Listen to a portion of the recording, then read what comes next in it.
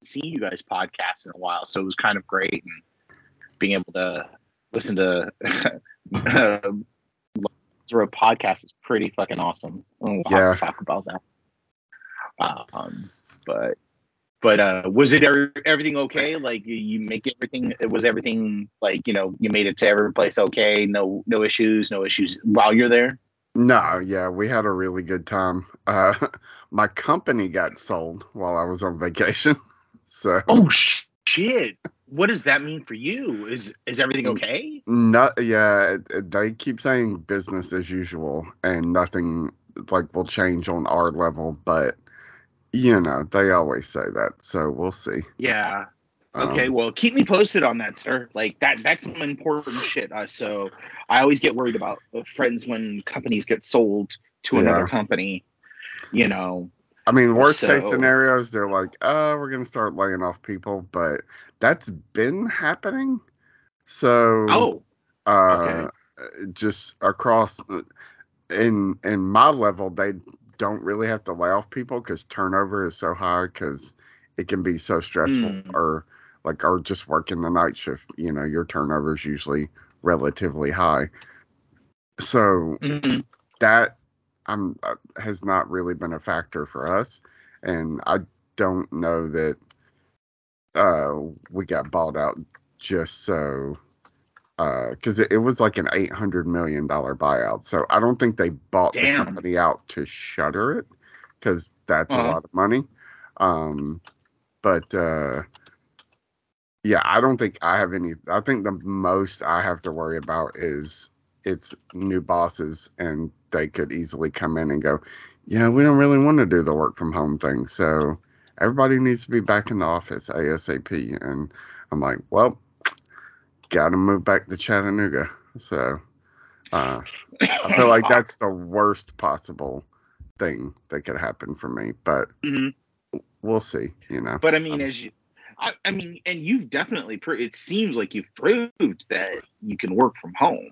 Yeah, Like you. most Go ahead. most I'm of the sorry. long timers have, but Hmm. it apparently the issue comes that they've run into because day shift is almost fully back in the office. I think they can work from home like Mm. 1 or 2 days a week now at most. Oh shit.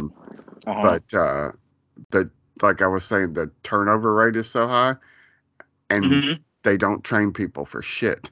They basically give Uh, them basic skills and be like, okay, well, go about it and ask your coworkers when you need help. Nobody working from home wants to ask for help. They, hmm. just kind of either don't do anything or do everything badly. So that's where the we want people back in the office would really come into play. Like, nope, we're hiring these. Ah.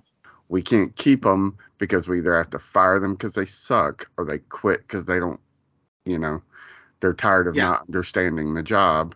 And so we need people in the office so these newbies, can get their, their feet wet. And last yeah and last a year instead of 6 months, Yeah. which it's like, well, well, maybe they'll get better training for people, have them work in house, and then let them go.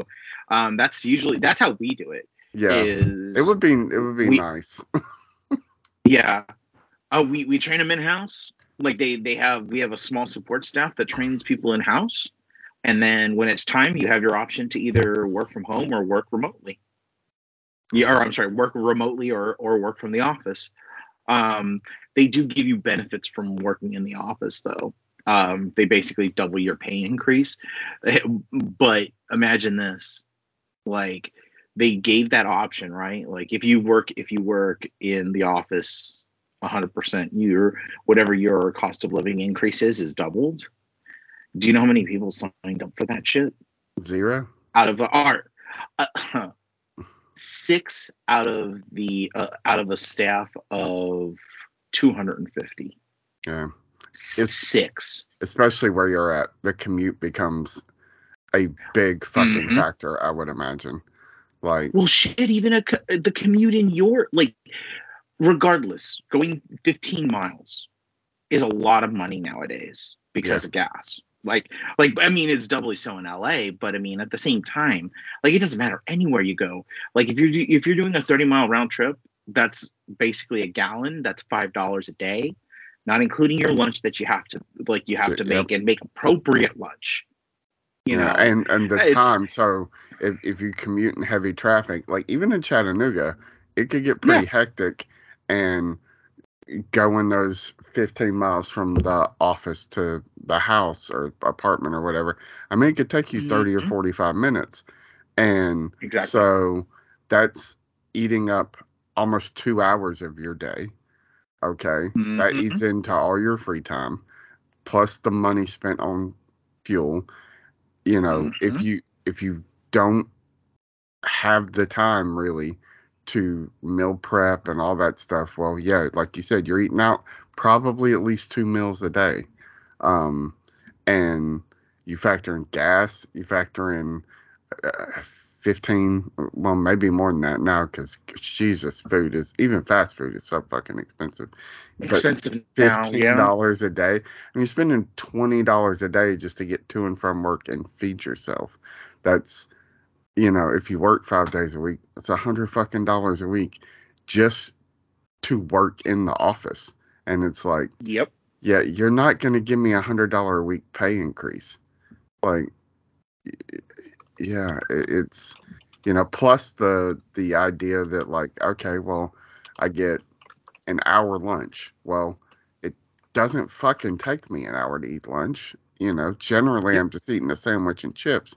So I can go to the gym on my lunch break, or I can clean my fucking house, do the dishes, like do all of this shit on my lunch break that I would have to come home and then go do once I Hmm. got home an hour after I got off work because the commute sucks.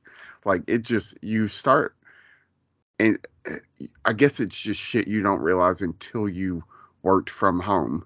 And then Home. the Exactly. idea of going back into the office, you're like, oh, well, I can't do my laundry on my breaks. I can't like excuse Hmm. myself and change out my clothes and fold them, while I'm talking on the phone to somebody, or Yep. like all of this shit that I've compounded, which the people you work for would be like, well, you're not supposed to be doing that on you. But like, yeah, man, but it's not taken away from my work. It's actually just Exactly. making my life easier to manage. Exactly. No, no, 100%. I'm so there with you.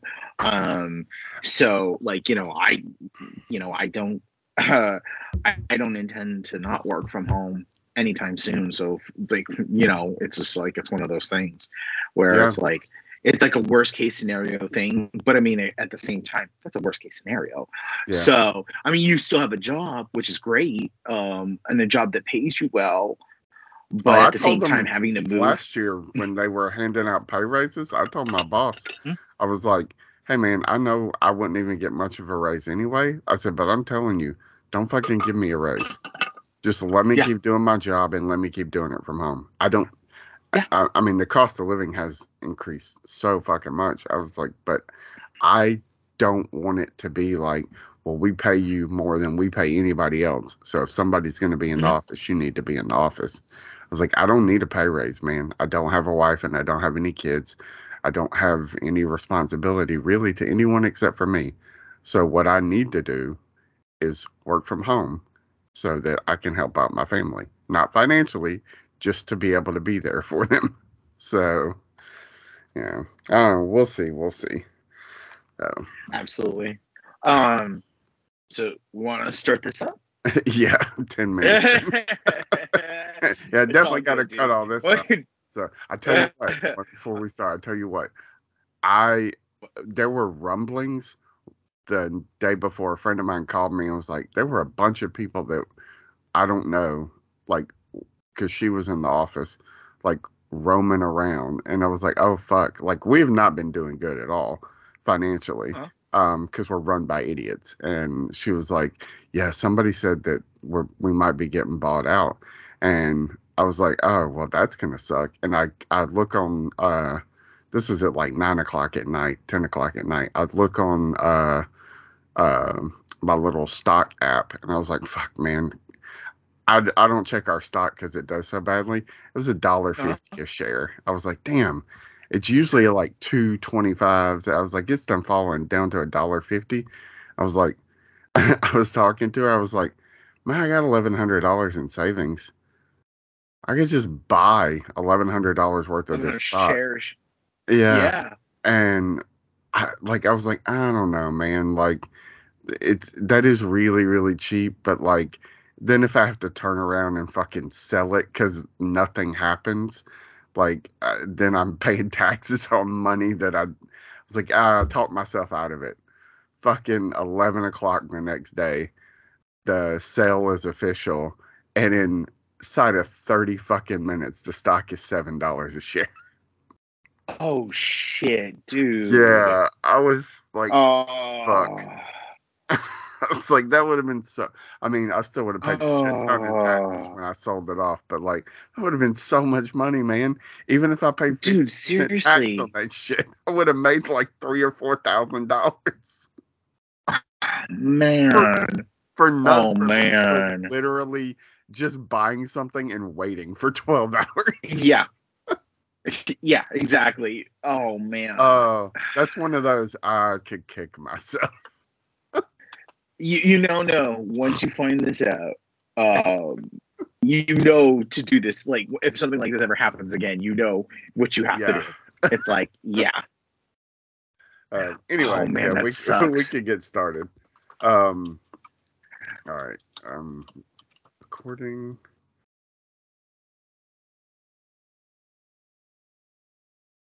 Hey, everybody, welcome back to Nerds Ruin Everything. I'm Logan, And I'm Adam.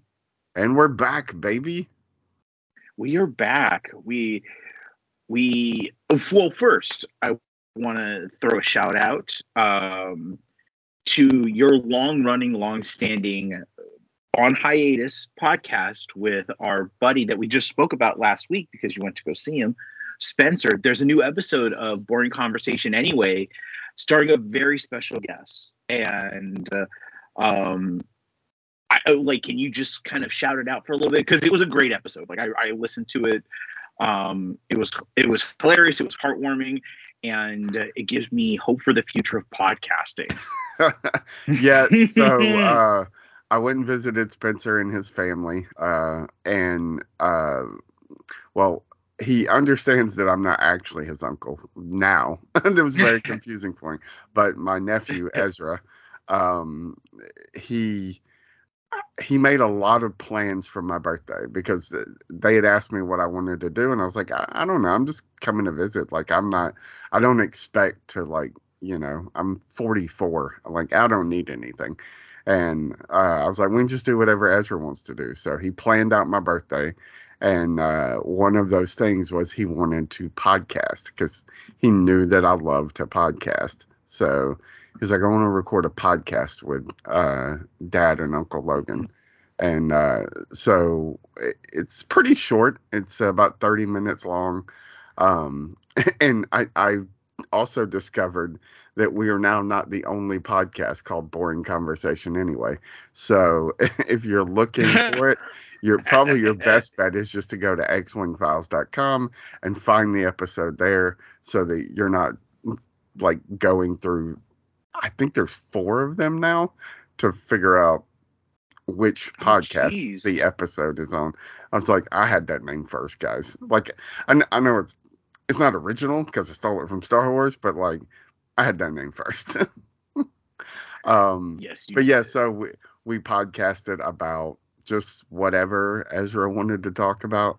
There were some audio Mm-hmm. issues because we had some computer problems. We didn't have a proper setup, but yeah, it was very all not impromptu, but just like for for the experience of it. Not really worried about being, not that I'm ever worried about being super professional. So, um, but yeah, we had a good time. Talked about Star Wars and Lego and Mario, and God, he is so into Mario. I I was genuinely surprised. Like, when I listened to him, I'm like, this kid's gonna flip for Super Mario Brothers, Yeah. the Illumination movie. I was like, wow, it's always shocking to me how much Nintendo now has a hold of kids and how quickly they do, as much as Disney does. Um, Especially with gamer, not even, I would say, not even with gamer dads or gamer moms. Like, it's just in general, it's something that they kind of, it's like by osmosis. And here's the craziest part I find, and this is like a really weird way of talking about how telling pop culture is that Mario doesn't have a show. He doesn't have anything other than YouTube clips of games being played and games themselves. And he's still like as big as, like, when I talk to like kids, he's just as big and important, if not more so, than Mickey now. Like, Mickey is not a figure that kids identify anymore. I mean, he's kind of like, Disney is Disney, right? But I mean, when we were kids, it used to be Mickey Mouse was Disney, right? Like, that was the iconoclast, the icon of Disney, right? Like Nintendo, it's Mario. Even if you don't play Mario games, and there's hundreds of games that you can play, literally, he's like the man, right? Like, you know who Mario is. Like, every kid knows who. Like, that's the thing Yeah. that shocks me, is that, like, we live in a world now where, Iron Man, Spider-Man, Mario, these are all, like, pillars, or Mount Rushmores for kids that they instantly identify. And the other thing that I loved was his love of Legos in all shapes and forms. Like him just listing what he got from the Lego store Yeah. was like an entryway into, like, how much, like, and you know him well, like, you know him, much better than I do. I only know him, like, peripherally, right? Through what I find through Katie and Spencer. And, we both know Spencer is very kind of persona non grata when it comes to social media. Yeah. Um, he very much so is, guys. He's very Kubrickian in regard to how he approaches social media, which is not a bad thing.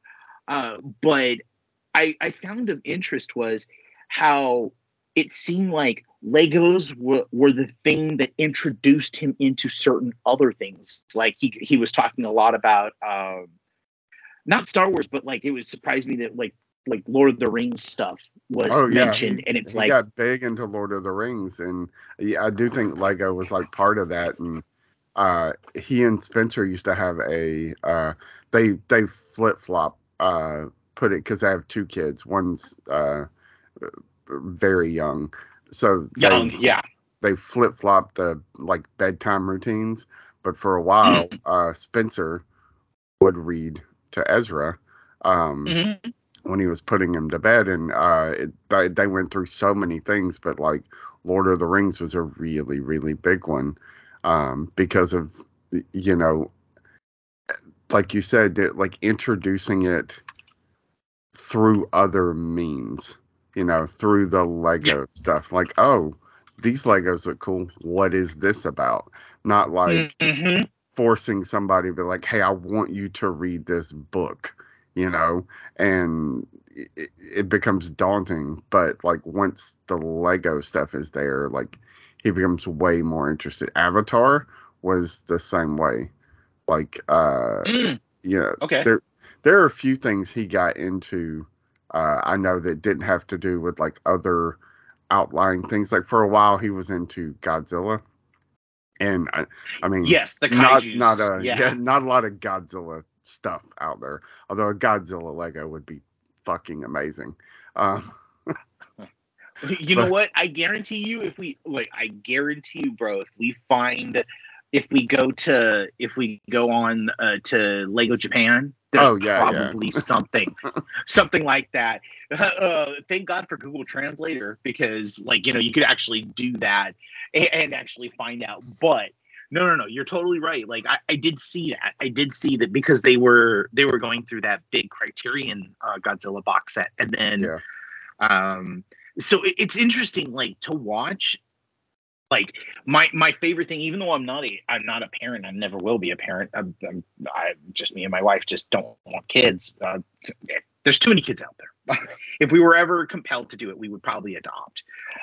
Because there's far like with I know it sounds terrible, but with pets and children, there are two things in the world that I know is that there are far too many of them, and there are far too many that are mistreated. So I would be much more conducive to adopting a kid or fostering kids Yeah. more than I would ever actually having. And plus, I mean, my wife is in her mid to late 30s. I'm not going to put her through having a baby. Are you fucking kidding me? That's the worst thing you could possibly do to somebody. I'm sorry, but it kind of is. Like you have to truly want kids to actually have kids. I mean, you're not even okay. Like, here's the best part is that you're not you probably you're like, I don't want to be a dad, but now you're a dad. Like literally, Uncle Logan you know, is a dad. I mean, you take care of your brother's kids in a way that is like that more than an uncle, you know, and like it's like that weird nebulous zone. So you understand, like, raising kids, and it's a tough fucking job, right? But Oh, it's like, yeah, dude, spending the weekend with Spencer and Katie, like, uh, Ezra gets up sometimes at 5:30, but usually by 6 o'clock, even on the Mhm. weekends. And it's go. Like, he does not have there's not like I was up at 6.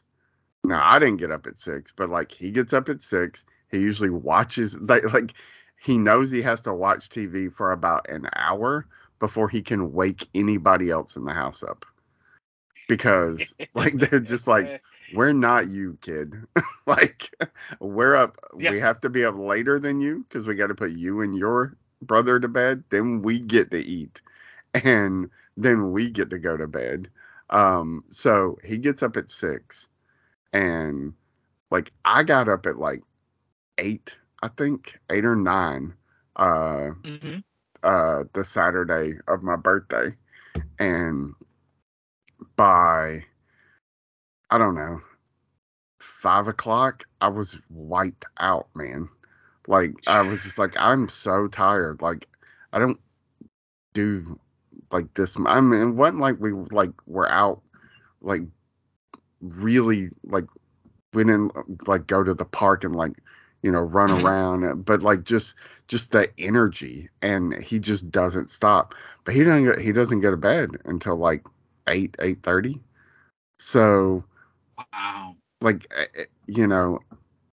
that whole thing, plus they're dealing with a very young child on top of it, who's Yeah. walking now and kind of talking, and like all of that compounded, and I'm just like, I get it, like from a like these are my kids and I love them standpoint. Like, it's just, well, this is what I have to deal with.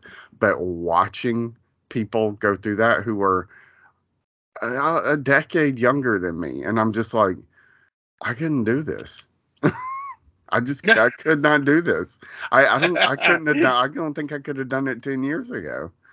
And I know they say, well, it changes when it's your kid and you see things differently and you're able to prioritize, and it's just like, I don't know, man. They're I mean, not necessarily. There weren't moments where I was just like, oh, I was having a good time, but like there were these little pockets of moments where it's like, I just want to lay on the couch and watch TV.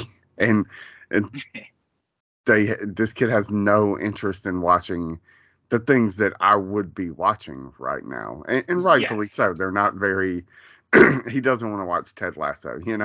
So Yeah. um, he wants to watch, which I will give him credit. The I did not think he was gonna go for the Ninja Turtles thing. Like, uh, Mm. I told Spencer, I was like, I would like to watch a movie, and a movie from like my childhood, mainly so that I can also write about it. So And he was like, well, let's pick a movie. And I don't know how we settled on Ninja Turtles, but there's this pizza place out there called NYPD, New York Pizza Department. And it's Ah, my favorite pizza in Chattanooga. Although this time it wasn't that great. So I think they lost some steps in the pandemic, but I used to eat there all the freaking time. And so uh, Spencer loves pizza. Oh, Spencer. Ezra loves pizza. It's his favorite food. And Spencer was like, well, why don't we get some NYPD? Like, you're never here. You never get to eat it. So I was like, yeah, that sounds great. And I think Katie said, well, why don't y'all try to watch the Ninja Turtles? And mhm. so I talked Ezra into it. Dude, I won't say talked him into it, but I was like, Ezra, how do you feel about we get NYPD?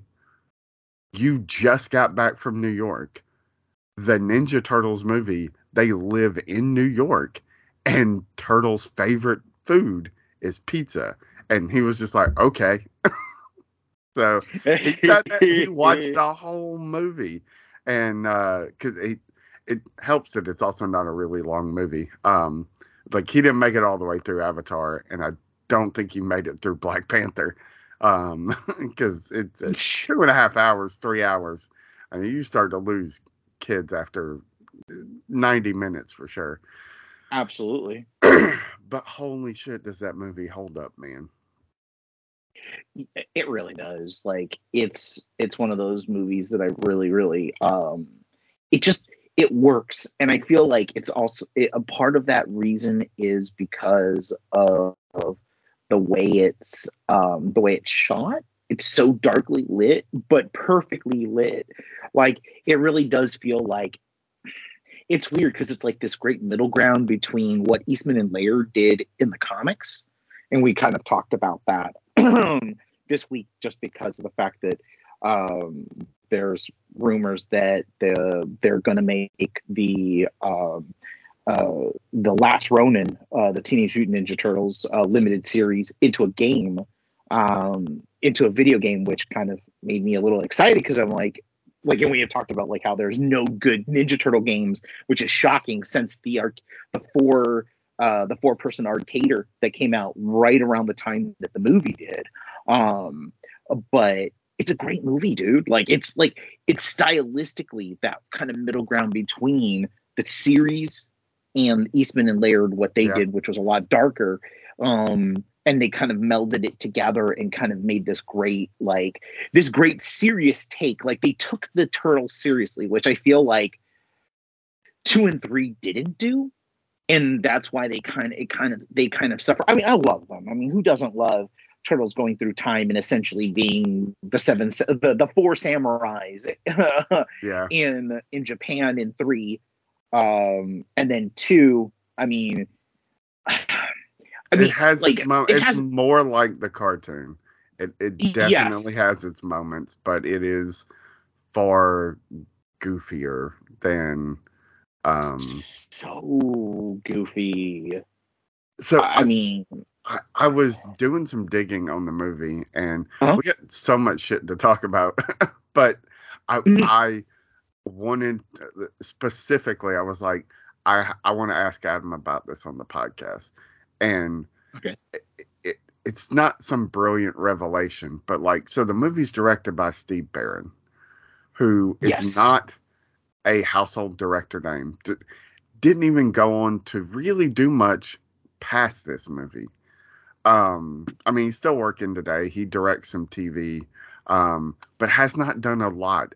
This movie made a fucking lot of money, and Yes, it did. like he was not asked back. This didn't jumpstart like his career in directing films, but this is a guy that, I mean, he knew how to make a fucking movie. He was actually fired, which is probably why it didn't jumpstart his career. He was fired during the editing process. So because Oh, the movie was so dark, and I think that like once they realized they might have trouble marketing this or that they couldn't get the rating they wanted, and maybe he had Final Cut. I don't know. But anyway, my point is like this guy actually came from music video directing. Now, Yeah. a lot of those guys did wind up making huge names for themselves. I mean, it there's a, you could what like Guy Ritchie started in like videos and commercials. Yep. Um, uh, Fincher. yeah, Fincher. Uh, Um, I kind mean, the Daniels who just won an yeah. Academy Award, I mean, like won multiple Academy Awards. yeah. So they're Uh, people. They're but definitely they it's are definitely people. it's less and less now. Like I feel like Yeah. those are three good examples: Guy Ritchie, David Venture, Steve Barron. Steve Barron doesn't become either one of those guys, but they all had like a solid background in directing music videos. That doesn't happen anymore because like there are videos, but it's not MTV needing to fill up 18 hours a day with music videos anymore. And Yes. like, what have we lost because of this? Like, it just got me thinking, like, how many directors, like, their paths were either lengthened or they just said, fuck it and quit because it's just not that much of a thing anymore. Music Yeah. videos are niche now. They're not like every fucking where. And when we Yeah. were in our teens, it was just video, video, video, video, video. And I mean, even in the like late 70s, early 80s, you had like programming blocks dedicated to music videos Mm-hmm. in on certain networks. And that's Yep. like early days of cable television, or really kind of pre big time cable television. And it just doesn't, that's an outlet that doesn't exist anymore for directors. There are other outlets. It is much easier to make your own movie with your fucking iPhone now, but like Yeah. it also makes it a lot harder because it's so democratized, I guess. It's harder to get people to Yeah. watch your shit, man. If it's not short form content on TikTok, like you're not gonna. Which is 3 seconds. Yeah, Which is like literally 3 seconds, and it's all done for you, and they steal your data, like, or they steal your private information. yeah, So you're very much so right. Like, as much as it's democratized, what it's been doing is, um, it's it's not giving focus. Like, you talk about, like, I mean, I remember when music videos became a big deal. It was when MTV, in all of their little, like, their little credits, added who the director was, directed by.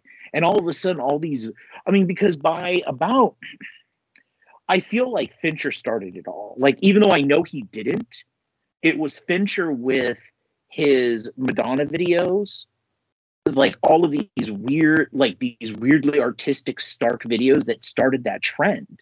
Like, I mean, his direction of Janie's Got a Gun is like you watch that, and that is fucking style personified. Like, Michael Bay, there's another one. yeah, That the Meatloaf music video basically fucking made him. Um, and I mean, of course, there's commercials and stuff. Like, they were all a part of the commercials and music video kind of thing. And talk about a flashback. Did you see that?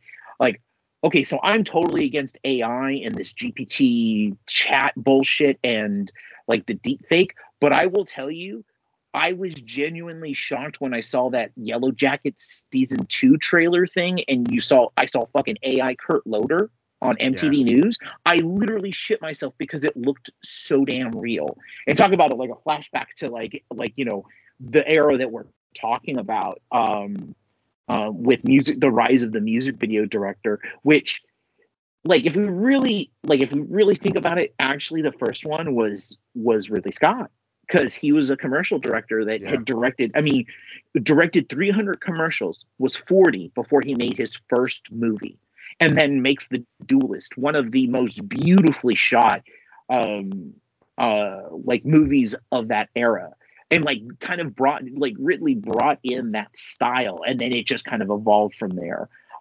It is kind of sad now that we won't get that, and my fear is the whole thing of like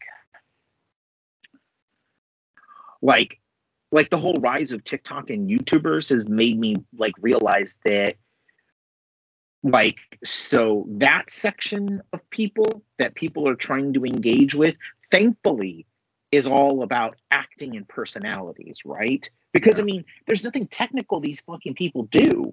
Like it's not like before where when you had a music video, you had to shoot it on 16 millimeter or 8 millimeter. You had to transfer it, you had to edit it, you had to sync the sound, you had to do all the things that are some of the harder things to do in filmmaking to make this like 3 minute thing, right? Um, I don't know. It's weird because it's like now it's like, are we gonna get TikTok directed people? But at the same time, we both know people we both know people that are currently filmmakers or short filmmakers that are trying to push against that, and they have some of the most polished short films that you've ever Yeah. seen, or even movies.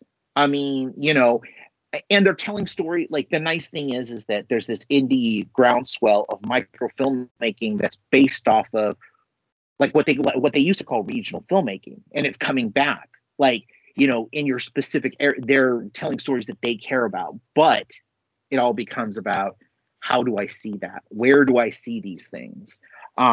It's all to say, Steve Barron. I mean, damn. I mean, he got his shot after music.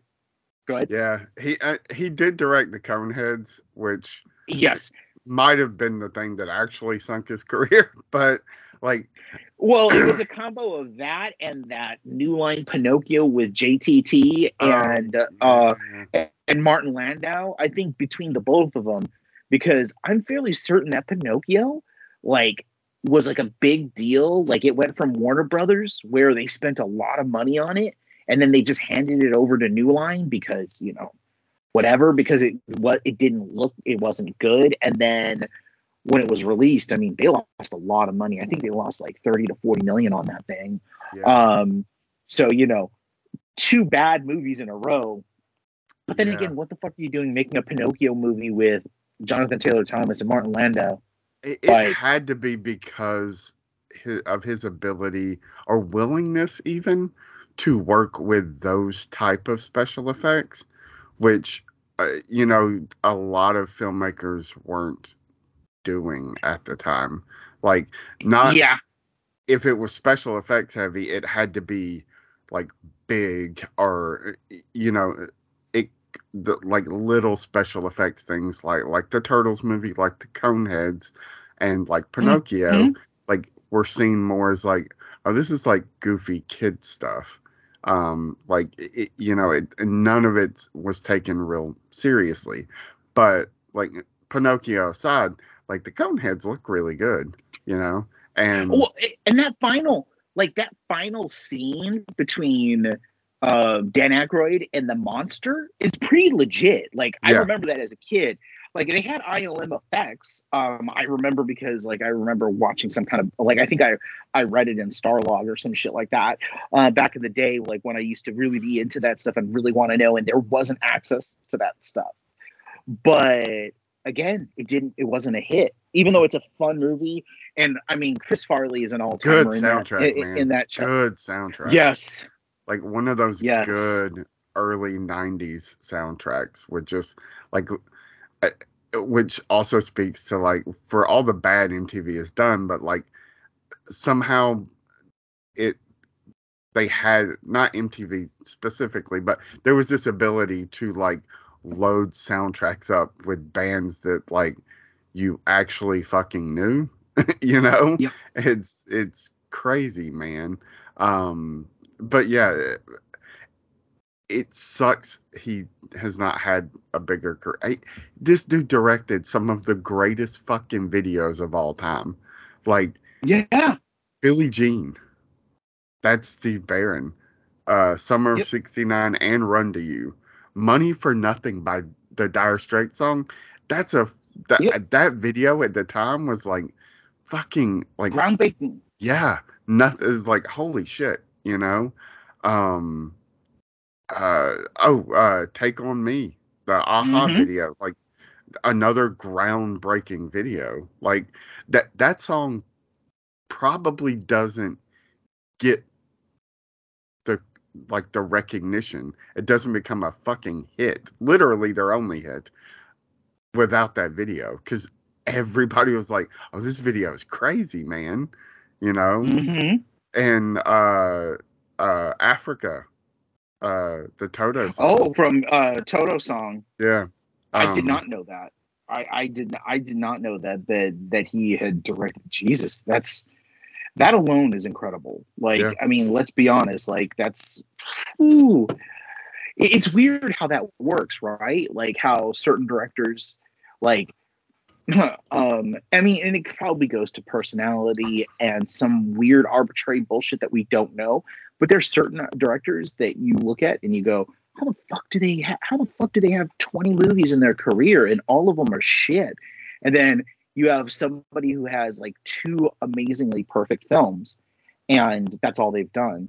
And I mean, sometimes it's the director themselves. They don't want to seize control because you know when you get into these kinds of budgets, we've seen it before. Producers, the people that make who have the money, the last thing they want to do, even though they say they will, because they want to work with the geniuses, the last thing they want to do is give up control.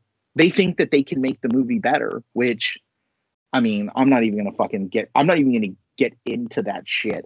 But it's really sad that somebody who, like you said, has this movie, like Teenage Mutant Ninja Turtles is there's no other Ninja Turtles movie except for the 1990 movie that's like from beginning to end great. yeah, Like it starts off great and it ends great. yeah. Like there's none of them.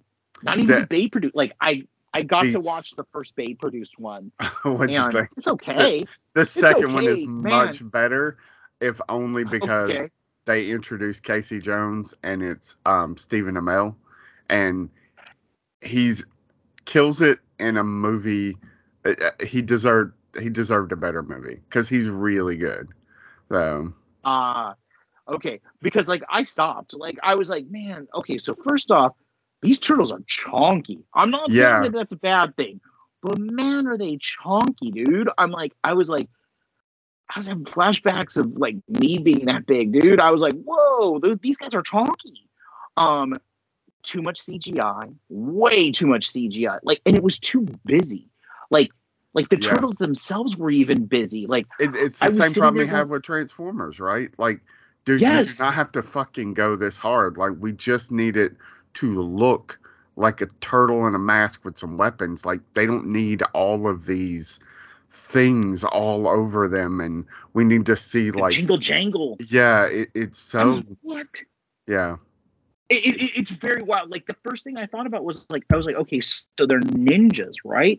They're supposed to be like the thing that the Baron movie does so well is in that first like 10 minutes, like as April is describing the crime, we see the Ninja Turtles and like we see the first action set piece, and we don't see them because they're yep, fucking ninjas.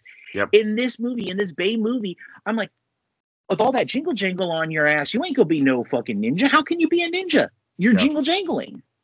Um, I haven't gotten to the second one, though I will get to it because Bebop and Rocksteady are in it, and that was the thing that I really like. I never understood why the second movie didn't have them, but had an analogous of those two. It was so weird, Um, right? Like Toka right? and Yeah. Razor, like I'm like, okay, that's cool, but like you have two established monster characters that fucking kids would go ape shit for.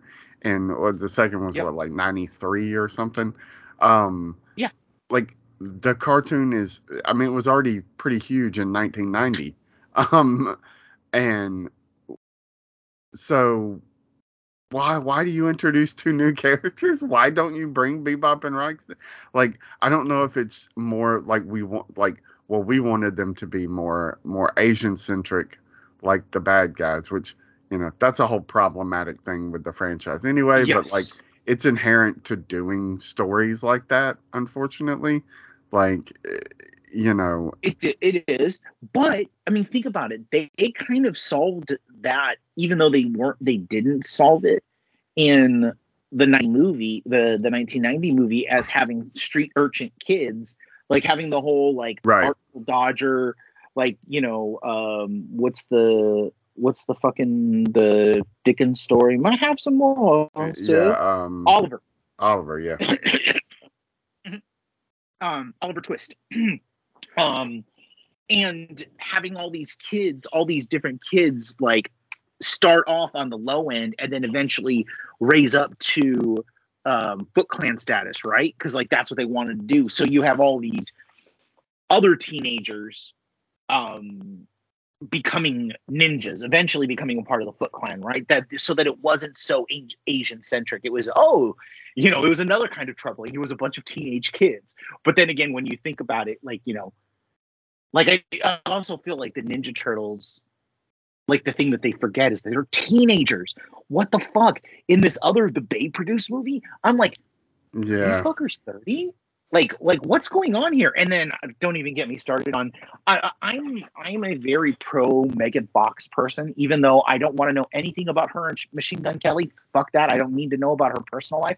But as an actress, I feel that she's been done dirty, especially after something as great as what's the horror movie that she did? Jesus, Jennifer's Body.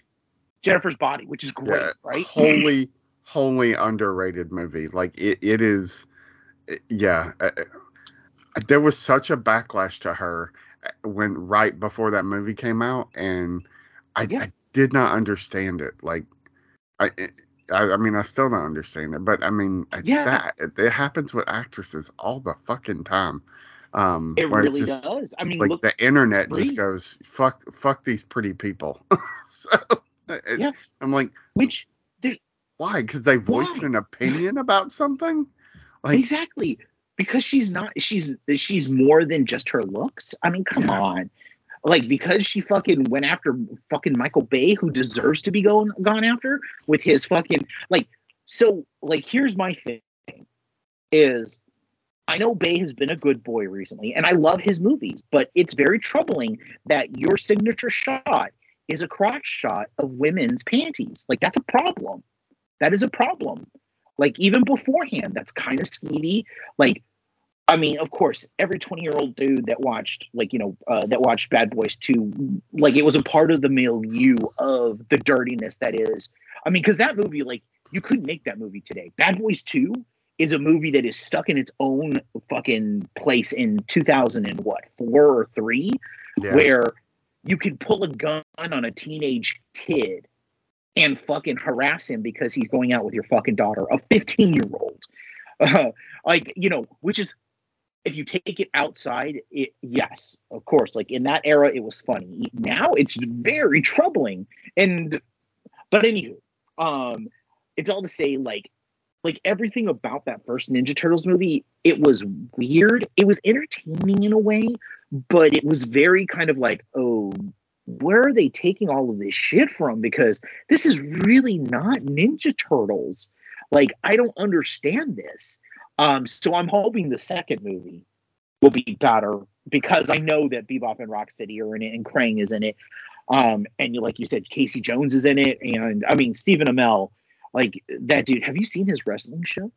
no, Heels. I want to catch up with it, and I just haven't. Oh, So okay. When you do, let me know, and we'll have a whole conversation about because it's actually really good. Like I was yeah, genuinely surprised how good it was or how good it is, and there's a second season coming. So from what I understand, yeah. so I think they got waylaid with the pandemic, like because it's such a you got to be in close contact. So I think they just kept yeah, having to delay the second season. So I follow him on social. So I you're right, it is coming. Plus it's not on a network yeah, that anybody watches. So yeah. That's true. That's true.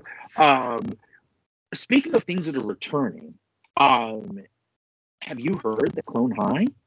Have you heard about Yes. Clone High yet? So Like, they started talking about. So I listened to Fake Doctors, Real Friends, and oh, okay.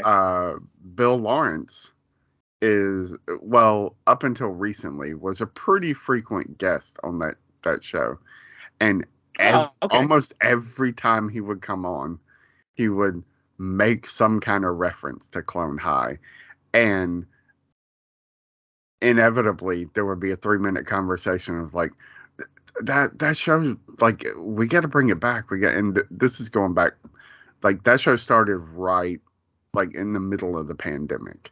So we're Mhm. talking 3 years ago, like, it would come up, and then, like, eventually they stopped talking about it.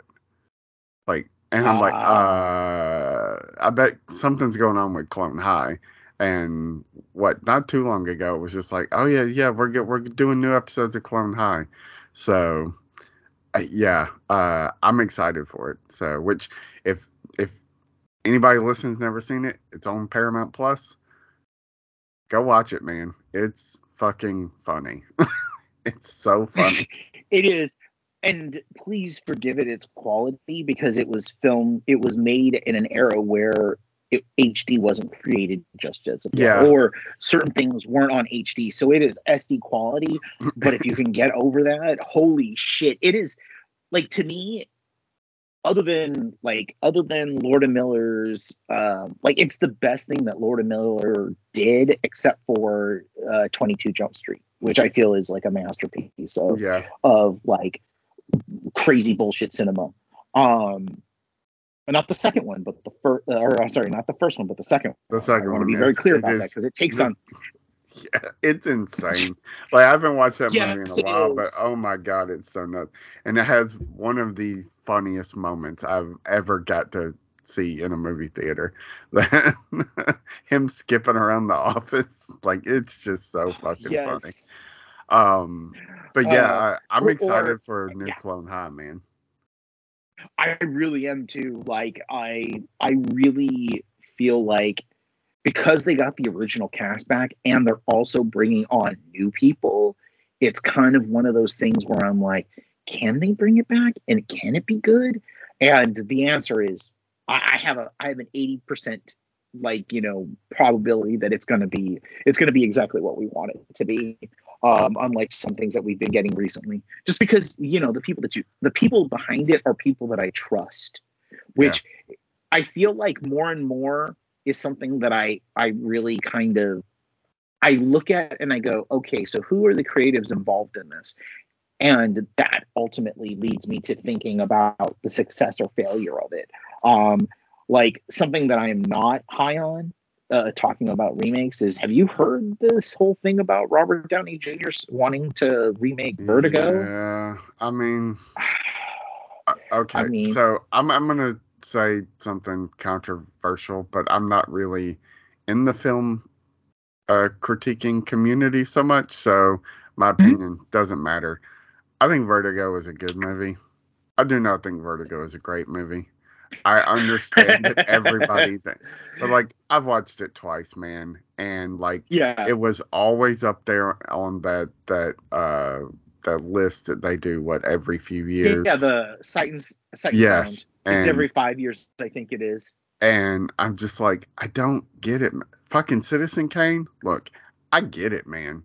Like, once you know about Citizen Kane, not only is it just like a very well made movie, but then when you get into the like specifics of how it was made and how it fucking created Mhm. new ways of making movies, and like, I mean, not to make light of it, but how it almost basically destroyed a dude's life because he made a movie about a very rich and powerful man who was like, yeah, fuck you, and then tried everything to destroy his life.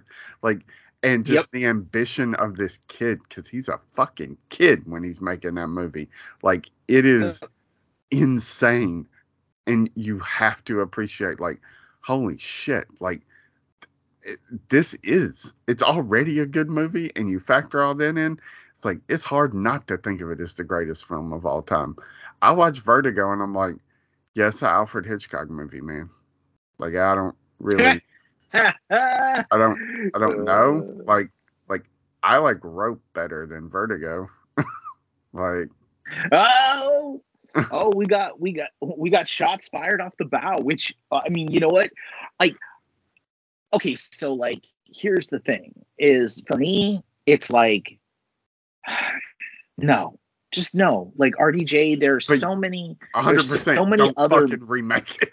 Yeah, just don't. yeah, just don't like seriously, like you want to play a detective in 1950s San Francisco, then go ahead and do something else. Or here's a novel idea. um do what Try something Spielberg's doing right original. now. Or like, yeah, try something original. I mean, you haven't been in anything original since Kiss Kiss Bang Bang. Oh, shots fired again.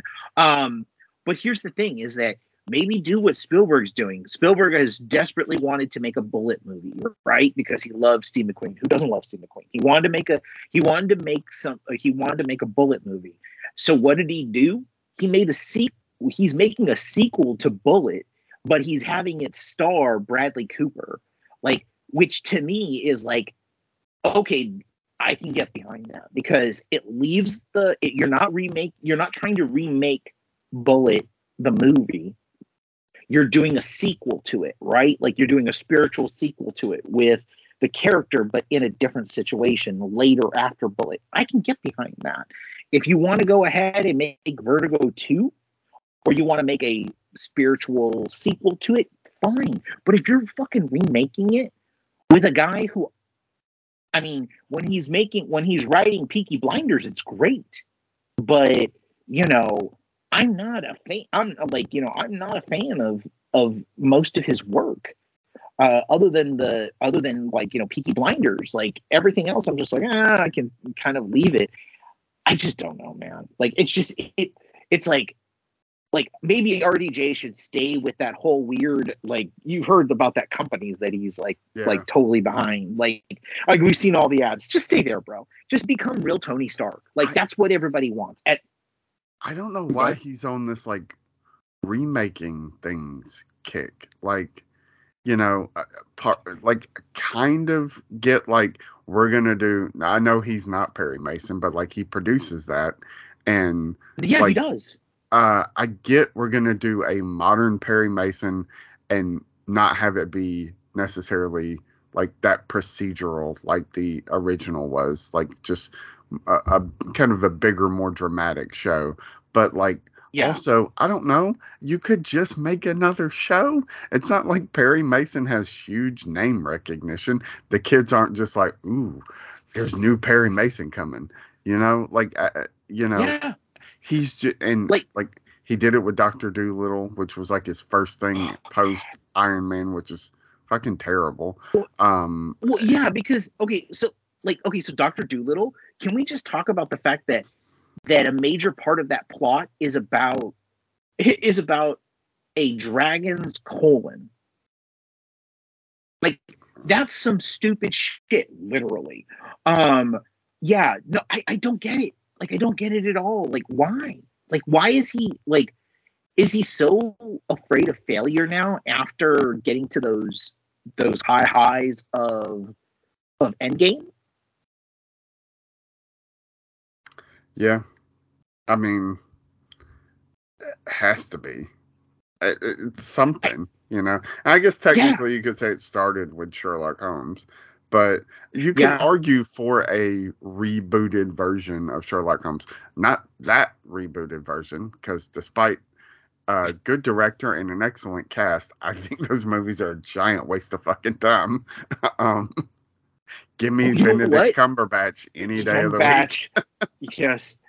Give me cucumber cumberbun over him. Actually, I take that back because the guy who's writing the Vertigo remake actually. Oh, no, no, no, he did not. I was going to say he wrote the Sherlock, but Sherlock is Doctor Who. Moffat. Stephen, the other Stephen. Moffat. Stephen Moffat. There we go. Yeah, no, yeah, absolutely. I was going to say that's some baller move to get Stephen, but it's the wrong one. It's Stephen Knight, and not even Stephen D. Knight. It's Stephen of like the Peaky Blinders. Like so many damn Stevens in this fucking world. Uh, so just a change of pace because we're kind of going through the numbers. And I can't not talk shit about this because it's hilarious. So when is Zack Snyder just going to finish? I don't fucking know, man. Like, Do you know how much the fucking tickets are costing for this fucking no. event? Okay. I just, okay, here's the thing.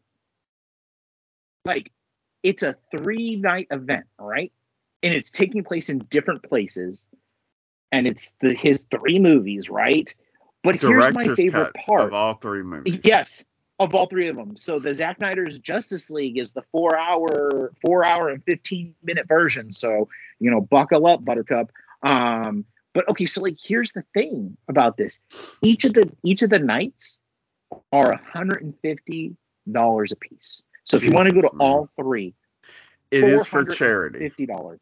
Yes, which means you can write it off at the end of the year. But at the same time, $450. Now, if I had $450 to spend, if anybody did, you're gonna buy that compendium 3-volume Sandman edition, not go see fucking the ultimate bro down on the bro down movies. Like, so okay. I can already see the 4-hour cut of Justice League. I don't need to pay the money. I know there's like Q&A, and I think he even has teased possibly that some of the actors involved might be there. That Justice League, like, dude, I can watch that at home, man. I'm not paying money to go see it. There is no extended version of Batman v Superman that will make that movie not. The best it could do is just make it an okay movie. Like, it's not gonna ever make it a good movie. I don't hate the Man of Steel. I very much would like to see the director's cut of Man of Steel. So I would be tempted to just be like, is this the only chance I'm ever going to get to see this? Because I feel like there's a lot of stuff that got cut out of that movie, and I would like to see like what the original vision of that was. Maybe it makes it better, maybe it makes it worse, but it's already a movie that really there's only one thing where I'm like, that's bullshit, and that's uh Kevin Costner. Just that whole, like, you don't have to save everybody thing. Like, that's the only thing I'm like, that's bullshit. But I would like to see what the director's cut of Man of Steel is. I don't know that I'd spend $150 to do it. Maybe if Henry Cavill was going to be there, in like the 150 included like guaranteed like autograph and handshaking or picture with Henry Cavill, like maybe, but like still that's a little rough. But like in no fucking universe do I spend nearly $500 to sit and watch these movies. No, even with people coming up, because it's like I really, like, this is all okay. So like, to me, this all feels like I hate James Gunn because he did exactly what I wanted to do, which is take over the DC universe. And to be perfectly honest, like, all, like, you know what, it, like, these are for people, and you know what, like, here's the thing is that I don't mind, like, I'm here's the thing is that I'm not a Zack Snyder hater. Like, I like Zack Snyder. Like, his Dawn of the Dead is probably one of the best remakes because it strips it down to just an action movie. But what he does in that action movie is so fucking awesome. I mean, you take Sarah Polley and you turn her into an action hero, like Academy Award winning director Sarah Polley, like, who has become an Academy Award winning director. I mean, she got her Oscar for writing. It doesn't fucking matter. The woman is a fucking beast of a creative now.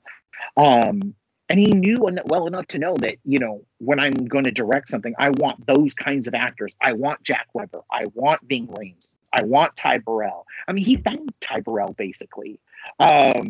I don't think that without Dawn of the Dead, we don't get him in Modern Family.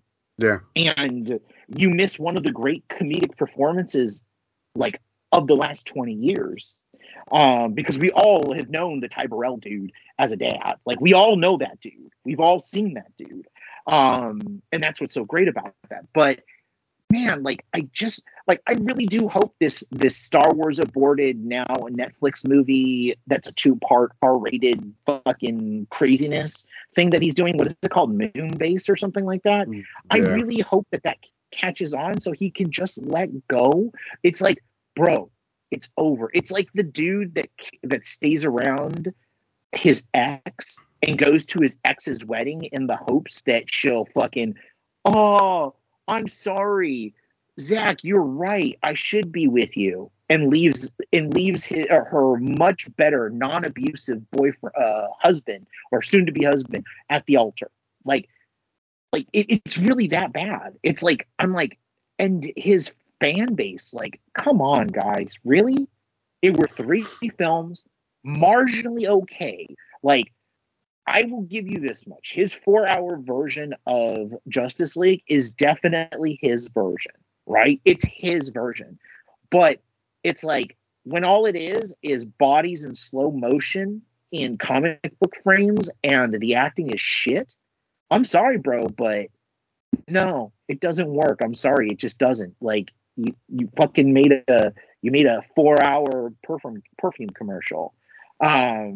Please move forward, because I like you. I like the stuff you have done post this stuff, but at the same time, it's like, I don't know why you keep on going back to the well. Like, you're fighting a James Gunn or something. I don't know, man. Speaking of fucking DC, did you see the whole thing that's come out now about, like, the article that they wrote about the Pebble, and the, like, putting the failure of Shazam on him? Yeah, it's a little shitty. Like, we've talked so much about The Rock and his weirdness with DC, and like he's became like the acting version of Zack Snyder, and it's just like, yeah, dude, like, Yes. I like The Rock, I really do, and like, Yeah. for the most part, he seems like a pretty decent dude, but like his ego got the better of him here, and I I don't. It feels weird to be like, well, Shazam is, facing the aftermath of like The Rock's ego. I'm like, is it? Because, like, honestly, dude, part part of the problem with Shazam, in my opinion, which I Mhm. did just go. I actually I was gonna finally got ask. to see it yesterday. It's a good Oh, okay. fucking movie. It's Oh, good. really? Okay. I really Okay. liked it. I think it's close, maybe at least as good as the first one, and I really like the first one. Oh, I okay. think financially, the problem with Shazam is that this movie was supposed to come out 2 years ago. Like, It was. it had its release date shuffled so fucking much that by the time it came out, like, we're talking about Shazam. We're not talking about Batman. You know, it's Yeah. Shazam. By the time it came out, I feel like most people that would have been like, "Oh yeah, let's go see that new Shazam movie," were like, "Didn't that fucking come out like last year?" Exactly. Exactly. You're right. You're right. It came from, like, then and gone, right? Like, or they had forgotten about the first one, and so the second one is acting like we should know Mm-hmm. about the first one, and they were like, "Who the fuck is Shazam? And why is this dude who I think might be the guy from Chuck is in this movie with Lucy Liu and other people, like other, like, Adam Brody? Is that Adam Brody? Um, it's a very weird kind of thing, right? Like, you're right. It really did suffer from, like, this one. I know it sounds bad, but it's almost like Shazam should have been on HBO Max. Yeah. Like it really should. At this point, I it know, it honestly should have. like, and you know what? I'm fairly certain that it's going to be in about 30 days. Like, which, I mean, okay, so like, I love how like everybody is climbing onto the, oh, superheroes are dead. No, it's not. They're not dead. It's just that there has to be better movies. And I'm not saying better as in Shazam is a terrible movie or You Ant-Man didn't and see it, right? Quantumania is terrible. No, I have not seen it. I've not seen it. Okay. But I mean, I saw the first one and I liked it. People might shoot me for this, but Okay. I think that Shazam, Fury of the Gods, is better than every Marvel movie we've gotten since the last Spider-Man movie. Wow. Okay. Okay. Now, it doesn't have the That's emotional a swing. impact that Wakanda Forever has, but and it kind of botches the ending, but like, I mean, that's kind of par for the course lately with all superhero stuff. They just everything has to reset the status quo and also inform the new shit that may or may not actually come. But up until then, like up until literally the last 4 minutes of the movie, I think it's fun. I fucking laughed a lot. There was at least two really emotional scenes. There's a little bit of a hiccup. The kid that plays Billy Batson is like super stoic, which is weird because when he's Shazam and it's Zachary Levi, he's like very much a kid and like gung ho and like, guys, let's. But then when he's actually a kid, it's like he's trying to be an adult. So it's a little like weird, but like the kid's almost barely in this fucking movie. It's a lot more Zachary Levi. Well, I figured after the first one, which, so I really like the first one because the kids are good, because the kids are so great, and because of the fact that the the the the Shazam family doesn't become the Shazam family until like very late in the movie, so we get to like work with these kids, so it's like this great kind of amalgamation of an Amblin adventure. Like it was like if Amblin produced a superhero movie in the 1980s, this is the movie that it would be. Directed by Joe Dante, right? Starring Dennis Quaid as the older version of himself, or like older version, and then some kid like, you know, Sean Astin playing Billy Batson, right? Like that's what you like. That's the feeling that you get from the first Shazam movie, and which made it so nice. My worry was that because of the fact that they have all of these really good actors who usually carry things on their own, that's where they would go with it, is that the kids would get the short shift, because also, like you said, it's been 3 years, so like even reshoots kind of become troubling because kids grow up super fucking fast. Yeah, which it means like the box office failure of Shazam 2 probably means no Shazam 3. So those it's those kids are old enough that you need to move on that quick because they're about to age out of looking anything remotely like a kid. And it becomes stupid to have a 25-year-old dude being like Shazam and turning into somebody else. It's like the whole point is it's a big situation, you know. It's a kid that can turn into an adult, but he still acts like a kid. Like it becomes like, well, we shouldn't do this. We should just recast. Which, if they recast the kids, you know, it wouldn't be the end of the world. But I I I don't like that they're laying this, that they're just looking for blame. Like, if you're gonna blame somebody, like I understand you don't want to fight the studio, but really, somebody needs to step up and go like, hey, you know what? This movie got delayed over and over again, but it had a solid release date last year, but because of Zaslav's fucking puzzle box shuffling bullshit and not having the money to even release a movie into theaters, it got pushed. So, you know, people just like No, they didn't show up. They fucking thought it came out a year and a half ago. And like, oh wait, this is still a thing. I've been seeing the trailer for this for 2 years. So it's yeah. I don't like well. We got to blame The Rock.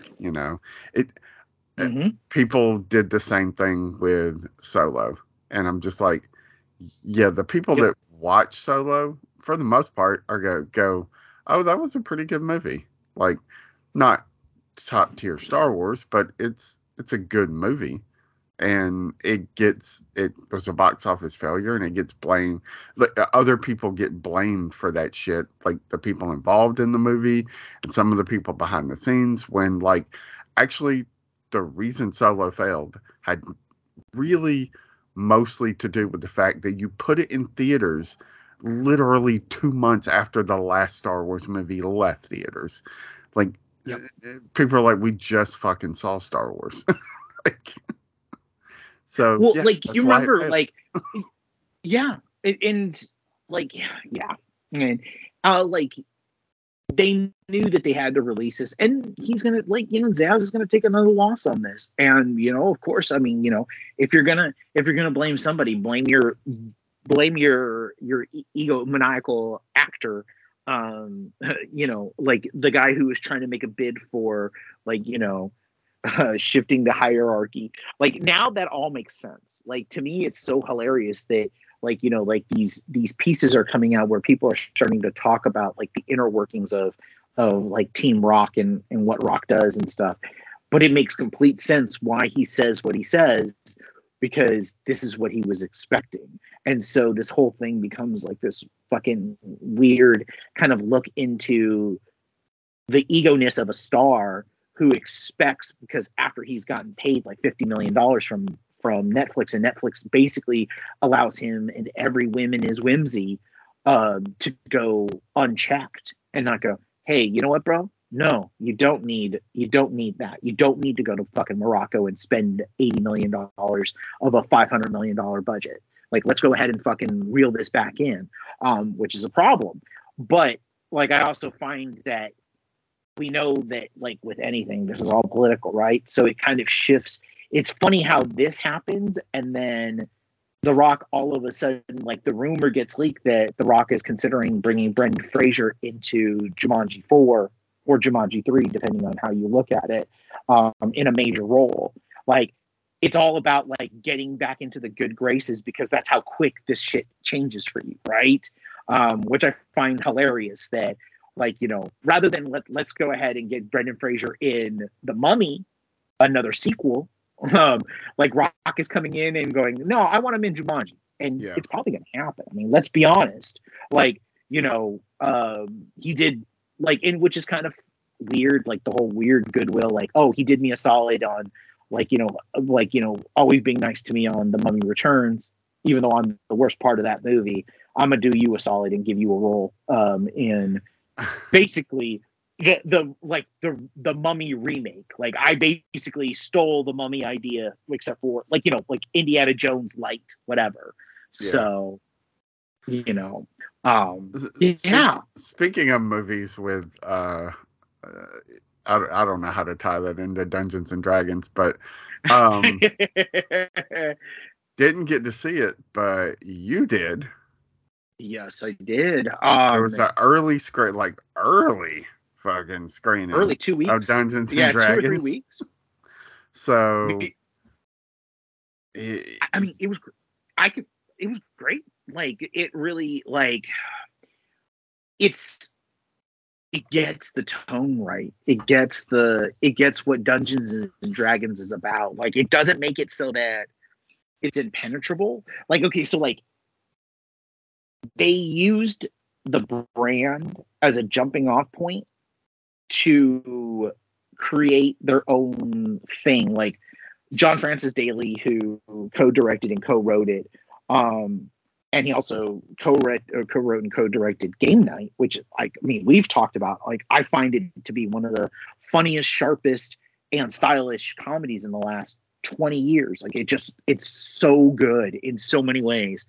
Um, they take that smart, like, that smart and smart alecky, smartass kind of tone, and they put it into Dungeons and Dragons. So it's like I tried to explain it to my wife, which she loved the tone because it was always about a plan going awry or somebody doing something that you feel is out of character, but when you think about it in the human level of it, it makes absolute sense why you would do that. I talked to her about chaos games in Dungeons and Dragons. If you've ever played with a bunch of people who didn't want to play and were a little drunk or inebriated in any way, shape, or form, as you get older in older teenage years, like the dungeon master has created this perfectly modulated story, and then y'all just decide to go chaotic on him and do stupid things with your turns. That's Dungeons and Dragons, like the movie. But it's that counter that the like if you've had a good DM, how they are able to shift it and go, oh, that's the game you want to play. I'm going to be 3 steps ahead of you then, and shifts it so that your stupidity becomes a part of the game. That's Dungeons and Dragons Honor Among Thieves. And I will tell you, it is some of the sharpest writing that some of these people like. So it's they did everything top to bottom right. They knew what they were doing when they cast Chris Pine, because this is the best that Chris Pine has been since the first Star Trek movie. That's how good he is in this movie. They gave him something that he could actually latch onto, and he latches onto it. Like it's the exact feeling I had when I saw the first Star Trek with him in it, going, damn, this dude knows what he's doing. Like, he's more Han Solo than he is Kirk, but he gets it, and you get a different version of Kirk, like a younger version of Kirk, the wild, roguish kind of one. And that's what he does here. Like, it's older and it's a little bit more emotionally like the whole plot revolves around him and his daughter. But it's kind of great. Michelle Rodriguez is given she's given she's given that part that she's always given, but she's actually given like dialogue, and she bounces off of Chris Pine so well. It's just she has been so underserved as an actress for so fucking long. Like, just she's badass. She can do badass. Give her some badass lines, make her look badass, let her do badass things. Like, I know everybody loves the Fast movies, and that's great. They're not really my bag. She is a person that I would show up for the Fast movies for. Because I love her so much. Like, literally since Girl Fight, I've been like, I fucking love this chick. And every time I've watched anything with like the dialogue in those movies is just so fucking terrible. Like, she's just underserved as an actress. Like, Lost was an easy gig for her to take, because, like, hey, you want to come to Hawaii and shoot and live in paradise? And, she got herself into some trouble, but, like, yeah, I don't know how many of us wouldn't. A lot of actors got themselves into some trouble while shooting Lost, like, fuck, we're on vacation and getting paid, and you got to walk everywhere anyway, or, so yeah, I'm fucking drunk all the time. Like, it is what it is, but, like, yeah, there's so many. Avatar, like, of all the people, like, but I mean, fuck, Cameron did it in the first or in the second Aliens movie. Introduce a Latina character that's a badass that, like, you just ultimately underserve, which is not usually Cameron. He tends to at least give his female characters something worthwhile. But yeah, Michelle Rodriguez, man, like, just she needs better things. And to hear that, like, she gets to, even though she is playing a badass character, like, it's not just her like barking at people or saying cliche dumb bullshit, that makes me happy. Oh, dude, you're like, if you're a Michelle Rodriguez stan, this is the best that this is the best role she's been given since Girl Fight. Like, to be perfectly honest, like, she's got heart. She like there's some emotional scenes that are like really kind of like her and Pine make a great combo with the way, like, it is a very unexpected way of approaching male female relationships in movies, because they're not lovers in any way, shape, or form. But they're compatriots. They're more like Butch and Sundance. There's this level of respect. Like, it really does feel like they're Butch and Sundance, and Michelle is Sundance and Chris Pine is Butch. Like, I didn't make the connection until now, because Chris Pine is all mouth, all he does, and it's great because, like, they give him. I mean, Daly and Goldstein, the guys who are the writer directors, know how to write snappy dialogue, and they know how to write for Chris Pine, because and it works. But they give Michelle Rodriguez just as much dialogue, and it's, like I said, like, it's a lot better than I think that anybody is going to be expecting it to be. Like, I expect this movie to open, but then when people actually find out how fun and good it is, they're going to tell their friends, and then it's just going to remain up there. It's going to be a surprise hit. I think that that's why Paramount was had these early screenings, is because they know that they can get the word out, because it's a good, again, Paramount fucking killing it with theatrical, because they're making good movies. They're letting their creatives make good movies. And Hugh Grant, I mean, like, as you can already tell in the trailers, villain. Oh my God. Like, Hugh Grant, active and aware of what he's doing, and going, oh, I get to play a villain, and I get to, like, do all the things that I that I don't get to do normally. He's awake in a way that I haven't seen in a long time. Justice Smith and Sophia Lillis, like, as the younger cast members, like, I've not liked anything that Justice Smith has been in until now. Like he has just been, but he plays the same kind of nebbish, I don't have confidence role that he normally plays, but it's written much better. And then Sophia Lillis, I mean, taking a role that probably was meant for Millie Bobby Brown, but Millie Bobby Brown didn't want to take it. Fine, I'll take Sophia Lillis over I don't her want to do this. anytime. I have to do this all the fucking time. I don't want to do this. It's Millie Bobby Brown. Exactly. Like, I'm gonna make one of these Enola Holmes movies again, because I'm tired of the special effects shit. And then Regé-Jean Page, who, like, all the ladies love in Bridgerton, in the first season of Bridgerton, I was shows about up. to say, yeah, that's the Bridgerton, yeah. So Yeah, here's the thing. He shows up only, like, his role amounts to a cameo. Like, it's a 20-minute section where he comes in. You know that this role was designed for somebody to come in, somebody who maybe didn't have the time, but they were a star, and you wanted to, they came in, they did their thing. I will tell you this much. He does, as, like, his character is so much like Drax, you'll kind of end up going, I want more of him.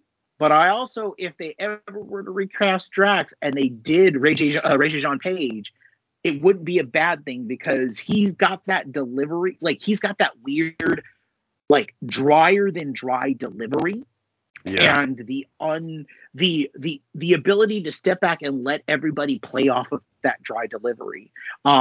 He's, like, actually in, like, one of the funniest parts of the movie. I will say 2 words, and that's all I'm going to say about this section. Fat dragon. And you guys can figure out what the fuck I'm talking about, but fat dragon. But it's, like I said, like, I am super high on this film. It's a good movie when my wife comes out of it and says, that was really entertaining. That was really fun. She doesn't normally go for the fantasy movies, other than, like, other than Game of Thrones stuff. Like, she's not very high on this kind of stuff. And she thought that there was this whole world that she would have to, like, be indoctrinated into. She thought it was going to be like another Marvel thing, which it's not. It definitely it's definitely an introduction, and it gives you these characters and this story more than anything else. So yeah, I mean, it's basically a team movie, but also a heist film. So like they put those kinds of two things together, but they set them into a fantasy thing, which I mean, that's fucking prime Dungeons and Dragons if you've played Dungeons and Dragons. So they have things like paladins, sorcerers, druids, like they have all the things, like they have they have all of those things in it, but they don't make a big deal about it. They don't make it like, here's a paladin of this and this and this. That's what it needs to be, man. And approaching it from the heist angle, it's so much better than the like fucking traditional hero's journey shit that like Jesus, man. Yes. We see that in every fucking fantasy style movie. Like we have Star Wars already. We have we have all these Lord of the Rings movies. We have all of these things, and anytime they try to make a fantasy movie, it's this like destined chosen thing, like, and you gotta go on a hero's journey. Like it's just more interesting if you approach it from a sideways angle. And like it, I mean, not to but to like that's why Pitch Black is a good movie. Well, I know we talked about this last week. Yes. That's why Pitch Black is a good movie, and Chronicles of Riddick is not a good movie. Like because it's Yes. way more interesting when you're like, oh, this is some fucked up shit, like with all these disparate characters and like just weird situation, and it's way less interesting. It's just like, oh, he's destined to be you whatever, and it's like, yeah, that's not interesting, man. No, So absolutely. And so like I'm gonna tell you, there's a cameo in this movie that literally the entire time that this Academy Award winning person shows up, in the way that they show up, I was literally laughing. Like laughing so much that people didn't understand. I don't think that the people understood who it was because of what was happening. Don't search out casting or anything like that. And I hope that the TV ads don't ruin it, because I know that recently. yeah, fucking Shazam, man. Like it's a bullshit cameo at the end of the movie anyway. And honestly, Yeah. it kind of just shits on everything the movie tried to do. But like, and not it's worth it to see Gal Gadot in the Wonder Woman outfit. But like, I was like, you put it in the fucking trailer.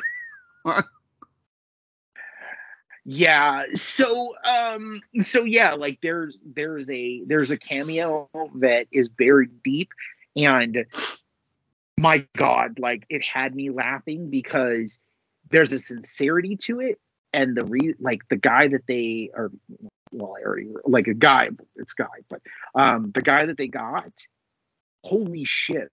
Like I want to know so much about this, but I know that it's not going to happen until a couple of weeks after. Then somebody like fucking Slash Film is going to ruin it. Like, oh, the cameo, they're in the bird. Fuck you. Fucking tired of this bullshit.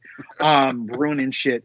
Um, but I will say this much: like, if you like Chris Pine singing, holy shit, it's so hilariously funny how much he sings in this movie. Like, because he's kind of like a minstrel, but he's not. Like, that's his whole rope a dope thing, is like doing music and stuff. He's got like this guitar that hangs around him all the time, or that he has all the whole entire movie.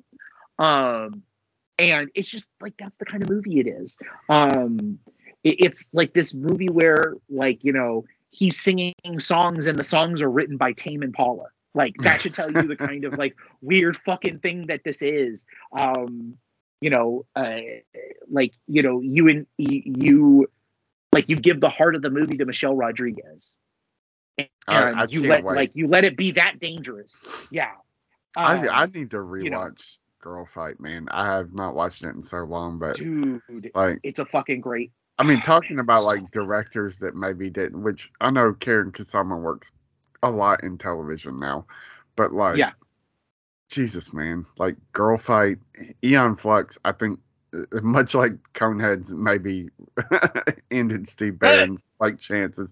Aeon Flux probably like it was her shooting her shot, but like it's not really her fault that movie was not No, super successful. and You know, no, she's really I mean, and fucking it came good, back. man.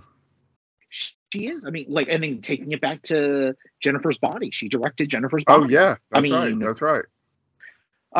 she did this great lo-fi horror movie called The Invitation. I don't know if you've ever seen it. It's I've never with seen The Invitation, and I've never seen Destroyer, which Destroyer is on my list because it's Tatiana Maslany, and that cast Ronnie. is Yep. fucking incredible, and I just have never watched it.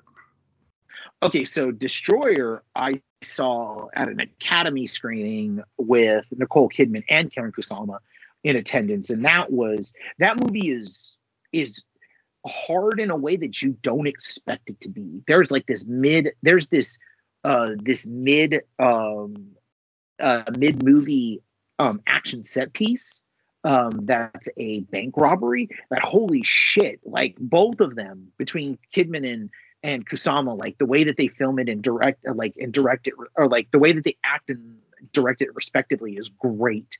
It's a very like hard hitting movie. I would and like to see Toby Kebbell in something that isn't like a fucking Mo capture. Yes, just a total disaster.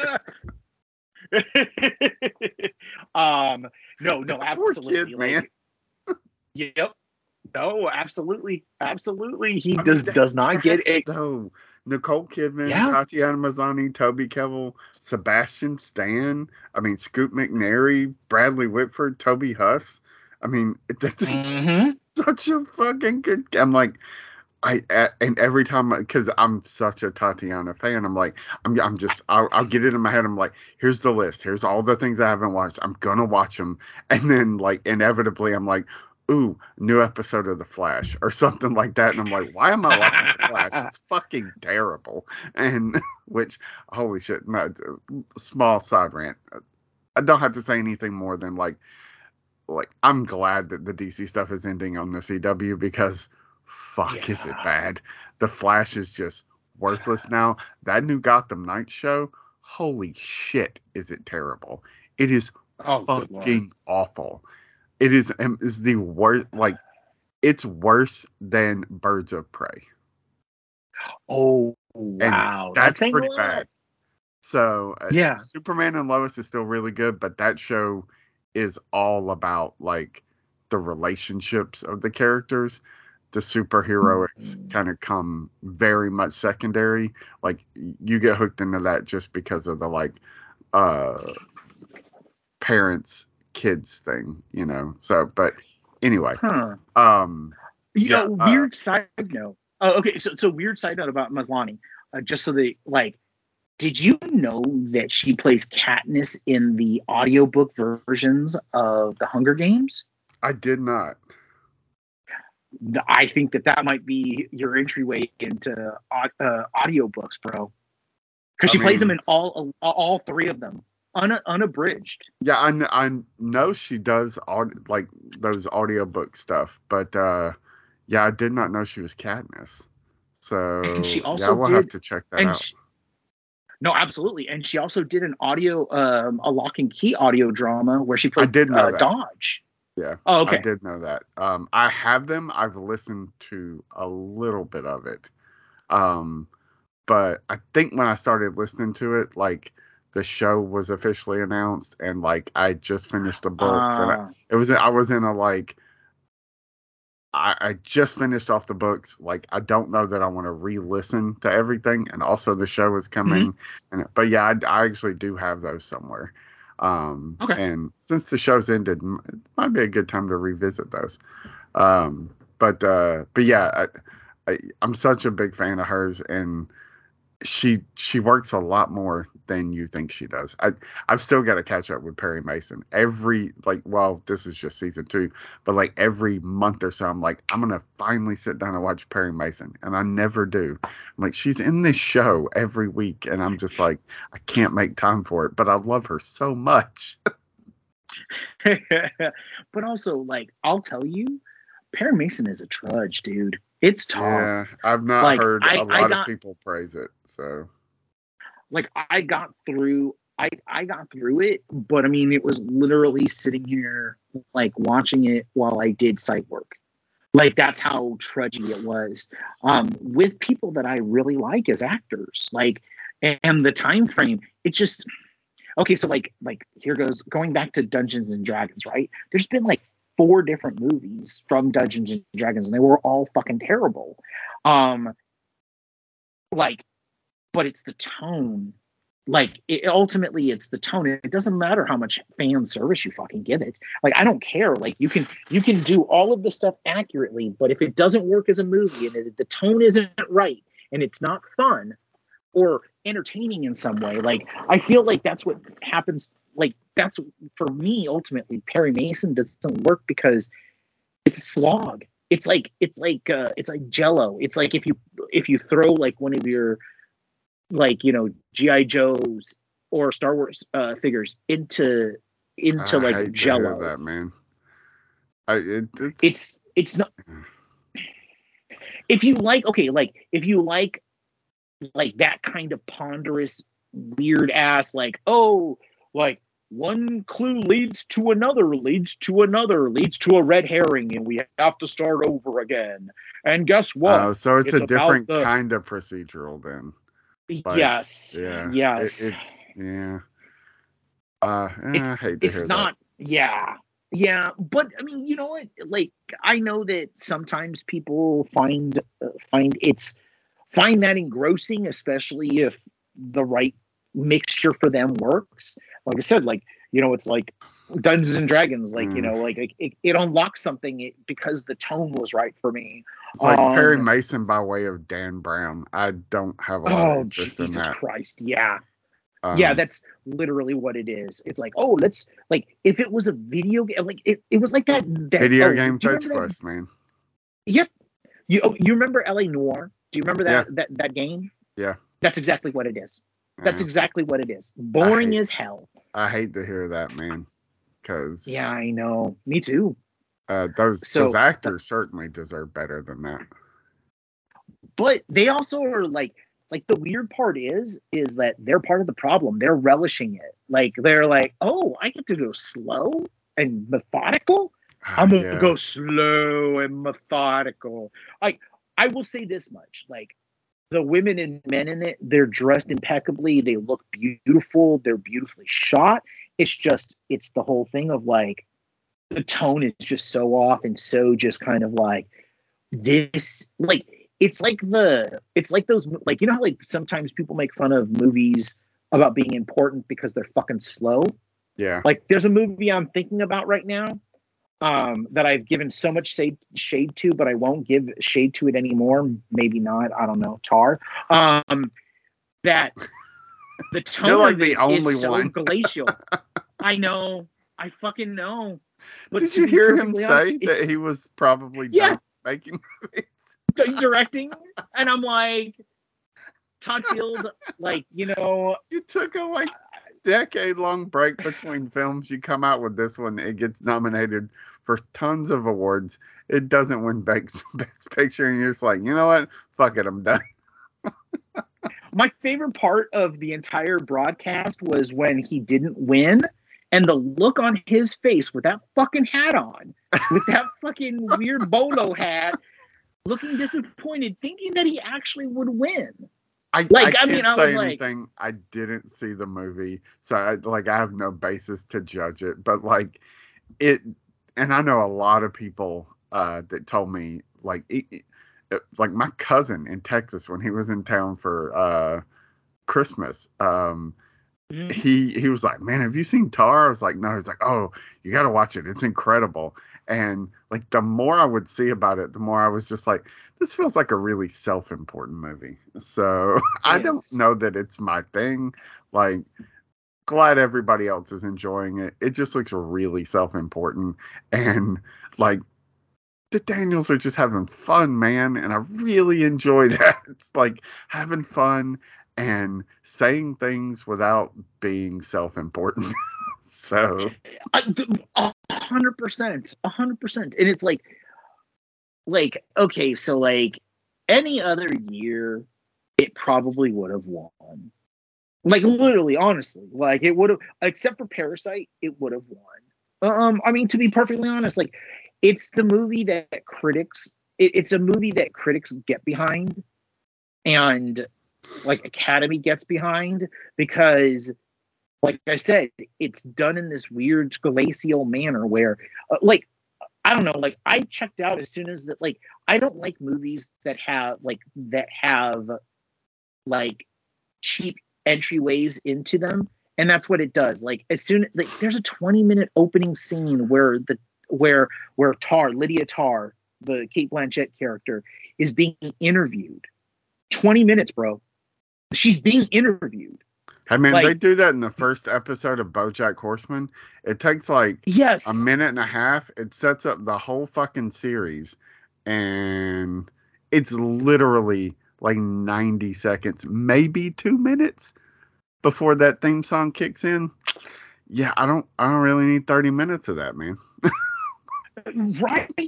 And I mean, and like I told you, and I've said this before, Kate Blanchett is fucking amazing in this movie. Like she is literally next level amazing. And I know that people are going to be like, how the fuck can you compliment this person but smack the film in the face? Well, when you watch Tar, and you like a 2 hour and 40-minute movie takes you like 6 hours to watch, there you go. Did I wonder who It's just edited that? Did he edit it?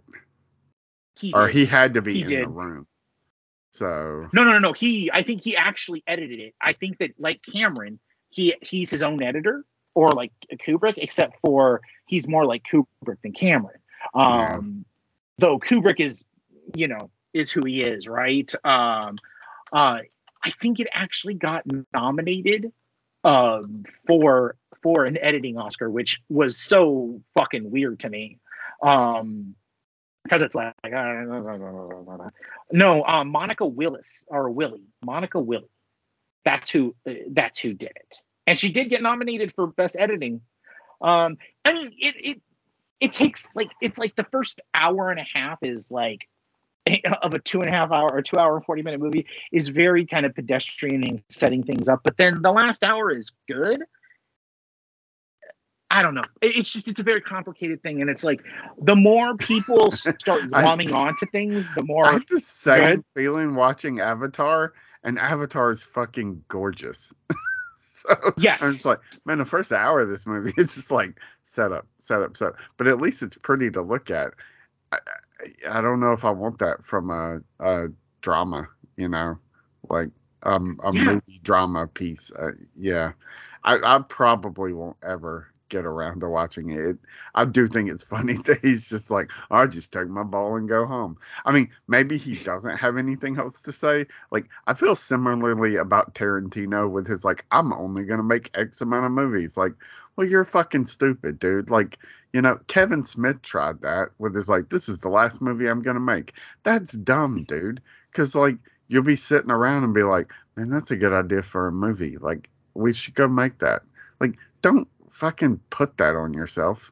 Like, just be done No. when you're done. Like, Exactly. Be like unless you George Miller. have Just go another away. plan. Yeah, yeah. Yeah. And Go be like, away for 15 years. I'll make something when there's something that comes along, or I have an idea that I feel like I want to make. It's like you're making these self-important statements about like, well, I'm done making films. Like, well, fucking good for you, man. There's a lot of people that want to make movies. Like, Yeah. Move over. Move the fuck yeah, over. like especially fucking Let's not. Oscar-nominated directors. Like, okay, we'll go the fuck away then, dude. Yeah. Seriously. Seriously. Like. I Like. mean, I mean. Like. This. Spielberg's like Go ahead. 80. Like, well, Yes, and fuck he's still you. fucking making movies. I mean, he's still making like movies that are like exactly. It's like he has so much to say. He's 80. He made the most personal movie he's ever made. And Yeah. Todd Phil's just like, I think I'm done after this. Like, all right, man. Whatever. No, I mean, well, here's the thing. Okay, so fucking Spielberg makes a musical at 77. Yeah. I mean, after this is the guy who directed 1942, a movie that I love, but has musical moments, and people have said this motherfucker should not be directing musicals, and came back 40 years later and showed them, no, motherfuckers, I'm going to make one of the best movie musicals, and it's going to be a fucking remake of a movie that you guys all loved, but I'm going to make it just as good, but I'm going to make it even better at certain moments. It's like, but Todd Field's like, I made a 2 hour and 40-minute movie about a composer that got canceled, and then she couldn't handle being canceled, so she went crazy. I'm done. I'm out. I made a movie about his 3 movies. Like, so In the Bedroom is about a kid who gets involved with an older woman who has a baby daddy who's fucking psychotic, played by Tom Cruise's cousin, dies, and then his parents try to set about to get revenge on him, but they're so rich white because they live in fucking Martha's Vineyard that they can't do it. That's his first movie, right? Like, I mean, and white people were so upset about this when the kid dies. Oh my God, this rich white kid died because of, shut up. This is not a good movie. In the Bedroom is like, I agree. about I didn't think, and I've Lester. tried to watch In the Bedroom, and I was like, this is not for me. It's, again, Literally, self-important bullshit. Exactly. It's literally about a child molester who comes back into town, and the town, says that he's a child molester and keeps on fucking abusing him and causes him to castrate himself. That's the movie. I'm sorry I ruined it for you guys, but that's the movie. This is what, and I don't know, man. I like Todd Field. I mean, he's in one of my favorite trashy movies from the 90s, Twister, which is getting a sequel. Who knows? Maybe they'll get Todd. Wouldn't it be great? I mean, if he's going to quit directing and focus back on acting, then yeah, good, man. Like, Twisters. Hey, Twisters. We liked you in that movie. He's old Drippy in 2 episodes of Aqua Teen Hunger Force. Like, it's fucking great, man. I love that. Do that shit. I don't want to see your self-important bullshit movies. So.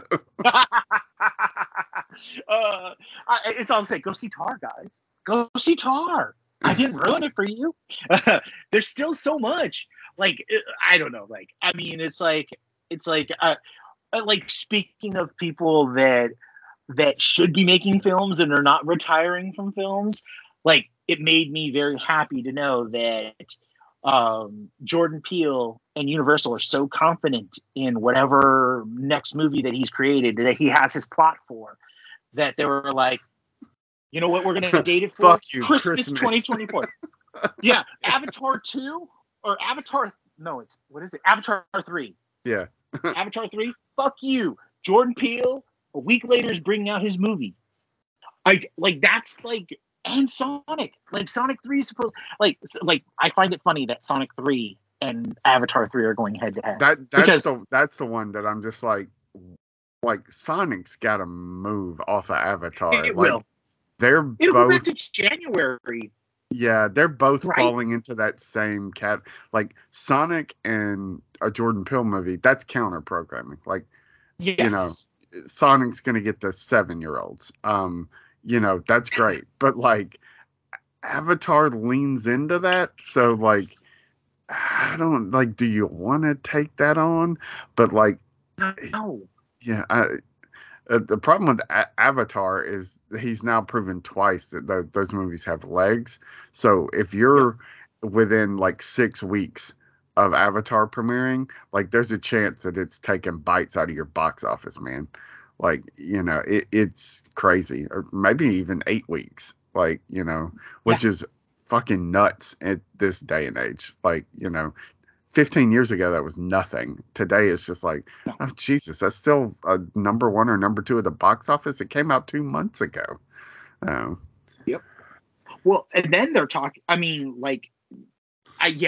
it's just, it's nuts, right? Why do you, I feel like Sonic will do what it did the last 2 times it's released, is move it to January. Yeah. where it's made gangbusters. Like Yeah. both Sonic movies have survived because Yeah, that they're coming January, off like, February low like market. I know you want the kids while they're out of school and they're on that like break, but mhm, yeah, I'm with you, man. Like move it to every once in a while there's a Marvel movie in January, February that you might have mhm. to maneuver around. But there's those Marvel movies, well, Sonic too, but like those things are so front loaded that like Yep. you're not relying on legs really for the box office. So if you premiere 2 weeks before, 2 weeks after a Marvel movie, you're in the clear, man. Like after 2 weeks, there was the rush. It's not, it's not gonna bite into your box office. Yeah, going head to head with Avatar, it's a bad idea. Jordan Peele, I can see kind of doing it because it is a little kind of counter programming, but like Sonic, nah, it's just a bad idea, man. Yeah, no, it really is. Though I will say this much: it concerns. Like, I love the boldness of it, but if like if Peel decides to do another big like IMAX infused movie, this will not work because Oh yeah, all of the IMAX screens are going to be taken by Avatar 2, yeah, even a week later. Like, I feel like if we start finding out more details, because like the thing was that with Nope, we instantly found out he was shooting it in IMAX. yeah, So we knew that he was shooting it for the big screen. Like that's what his whole thing was. And I'm almost wondering if we start to get more details and it starts to shift and it goes to like say maybe Thanksgiving and we get like because there's always two big movies, right? There's medium-sized movies and then there's two big movies at Christmas. There's the one that starts at Thanksgiving and then there's the one that like hits around Christmas time. Now, of course, there's other things there, but primarily that's the big thing, right? And typically like that Thanksgiving movie can be either a family movie or like an action like four quadrant big movie. I'm almost wondering if Peel goes there unless there's a Marvel movie there. Oh, like unless there's yeah, a certain Marvel movie, like it. But I do like the boldness and the confidence of Universal backing their like let's be honest, like they're going to keep him the way that Eastwood was at Warner Brothers and the way that Spielberg basically was at Universal. Like I mean until yeah, DreamWorks came around, but then he's always come back to Universal, right? Like Universal is Jordan Peele's home and they will not under any circumstances let that, as much as like fucking Jason Blum and Blumhouse, right? They are not going to let those dudes go because they know that those are the guys that like Jordan, like here's the thing. Vin Diesel will stop making movies in about 5 years, right? Like when the fast things are done and the bullshit, you're gonna get tired of it. Jordan Peele has another 40 years of filmmaking in him. yeah, Jason Blum has another 40 years of filmmaking in him. James Wan, who they just signed at Universal. Like I feel like Universal, along with Paramount, are like some of the smartest people right now because they're making moves that look not at 1 year or 2 years, but 5 years. Even though everything tells them that they need to look at right now, because what's a movie executive except for his last best movie or her yep, last best movie? Um, so I find it interesting that like they're very confident in him. I mean, which they should be. Like, like I like that because it just means that, oh, you're going to throw all the money at Jordan Peele. And Jordan Peele will probably be like Spielberg, where we know in his career, Spielberg could have any budget he wanted, but he always said a smaller budget, a budget that just makes it so that I can't do everything I want, makes it a more creative movie. I like that idea. And Jordan Peele has had a chance to do $100 million movies, and he doesn't. He sits there and goes, "You know what? I could do Akira for $200 million, but I have this idea about about a Jaws like situation, and I think I'm going to do that for a quarter of the cost." I mean, Spielberg only spent $65 million on Jurassic Park, but I feel like of all the Jurassic Parks, it's still the best one because Yeah. the dinosaurs look fucking real. They look more real than any of the other ones, and thanks Stan Winston. It's funny you bring that up. I was at my sister's house the other day, and my nephew walks up to me and goes, "Uncle Logan, I want to go to Jurassic World." And I just started laughing. He's 6, and my mom is sitting there, and she looks at me and she goes, "You're gonna have to take him to that because I'm not taking him to go see a bunch of dinosaurs." I was like, "Does he mean the theme park or the movie?" She was like, "Oh, he wants to go to some park." I was like, "It's not real. You know that, right? Like, there's no Jurassic World." Like, I mean, I know you know dinosaurs aren't real, but like, there's no dinosaur park with fake dinosaurs. Like, it doesn't exist. So, I mean, they have like those little like weird like touring shows where they, but I'm just like, there's Yes. no park to take him to. Like, it's not fucking Six Flags. But yeah, you saying Jurassic Park made me think of that. All right, so uh, few things have premiered that I want to touch on before we go. Okay. So Absolutely. Ted Lasso, are you watching Yes. or Watch waiting? both. Oh yeah, I watched both episodes. How are you feeling? I'm okay. So like me and my wife actually had a very long conversation about this at the premiere. And again, why is there not 3 episodes? Why are there not 2 episodes? Because I feel like they shifted so much in that first episode and they lost, like, to be honest, they lost the thread. For me, in that first episode, the second episode gained a little bit more confidence because it's, I'm going to go with them, but I'm going to say this much. Like, I'm in very much agreement about, like, for me, it felt like they had one fucking job to do, and it's to Yeah. thread the needle. And I understand that, but they didn't. And it's in this weird nebulous zone where I'm like, okay, Yeah. guys, I'm going to go with you on this. And if this were a season where it's like, well, we know they have 2 more seasons coming and they're kind of like Yes. just figuring out, like, it feels like they very tightly had the first 2 seasons planned and like they knew where they were going to end with season 2. And, but like they had a plan for like the resolution of the Nate Ted stuff, but like you have to fill in all the other things. And if you're getting 2 more seasons after this, you can kind of just be like, okay, I'm sticking with, like, you're still my guy, but like Yeah. I understand you need some time to figure this out. When this is literally like almost everybody involved is like, yeah, we're done after this season. This is our final season. You don't want the first few episodes to feel like they didn't know what they wanted to do. Like on from such a tightly scripted show, like from day Yeah. No, one. It's absolutely. just like, holy shit, these scripts are so tight. And this is just like this, it just doesn't feel like y'all know where you're going with this. And that's it's it's not bad. It's still better than almost anything else on television. But yeah, Yeah. you're like they've lost a step. But they were also off for a really long time. And I don't know. And they got so okay, and they got so many complaints about Nate after everything started to like after the turn with Nate, right? And everything that happened in the argument. Then they got backlash because everybody realized Nate was right. And the whole thing was is they never processed the fact that the Ted Lasso people, like the Ted Lasso writers room, knew exactly what the fuck they were doing to set this up.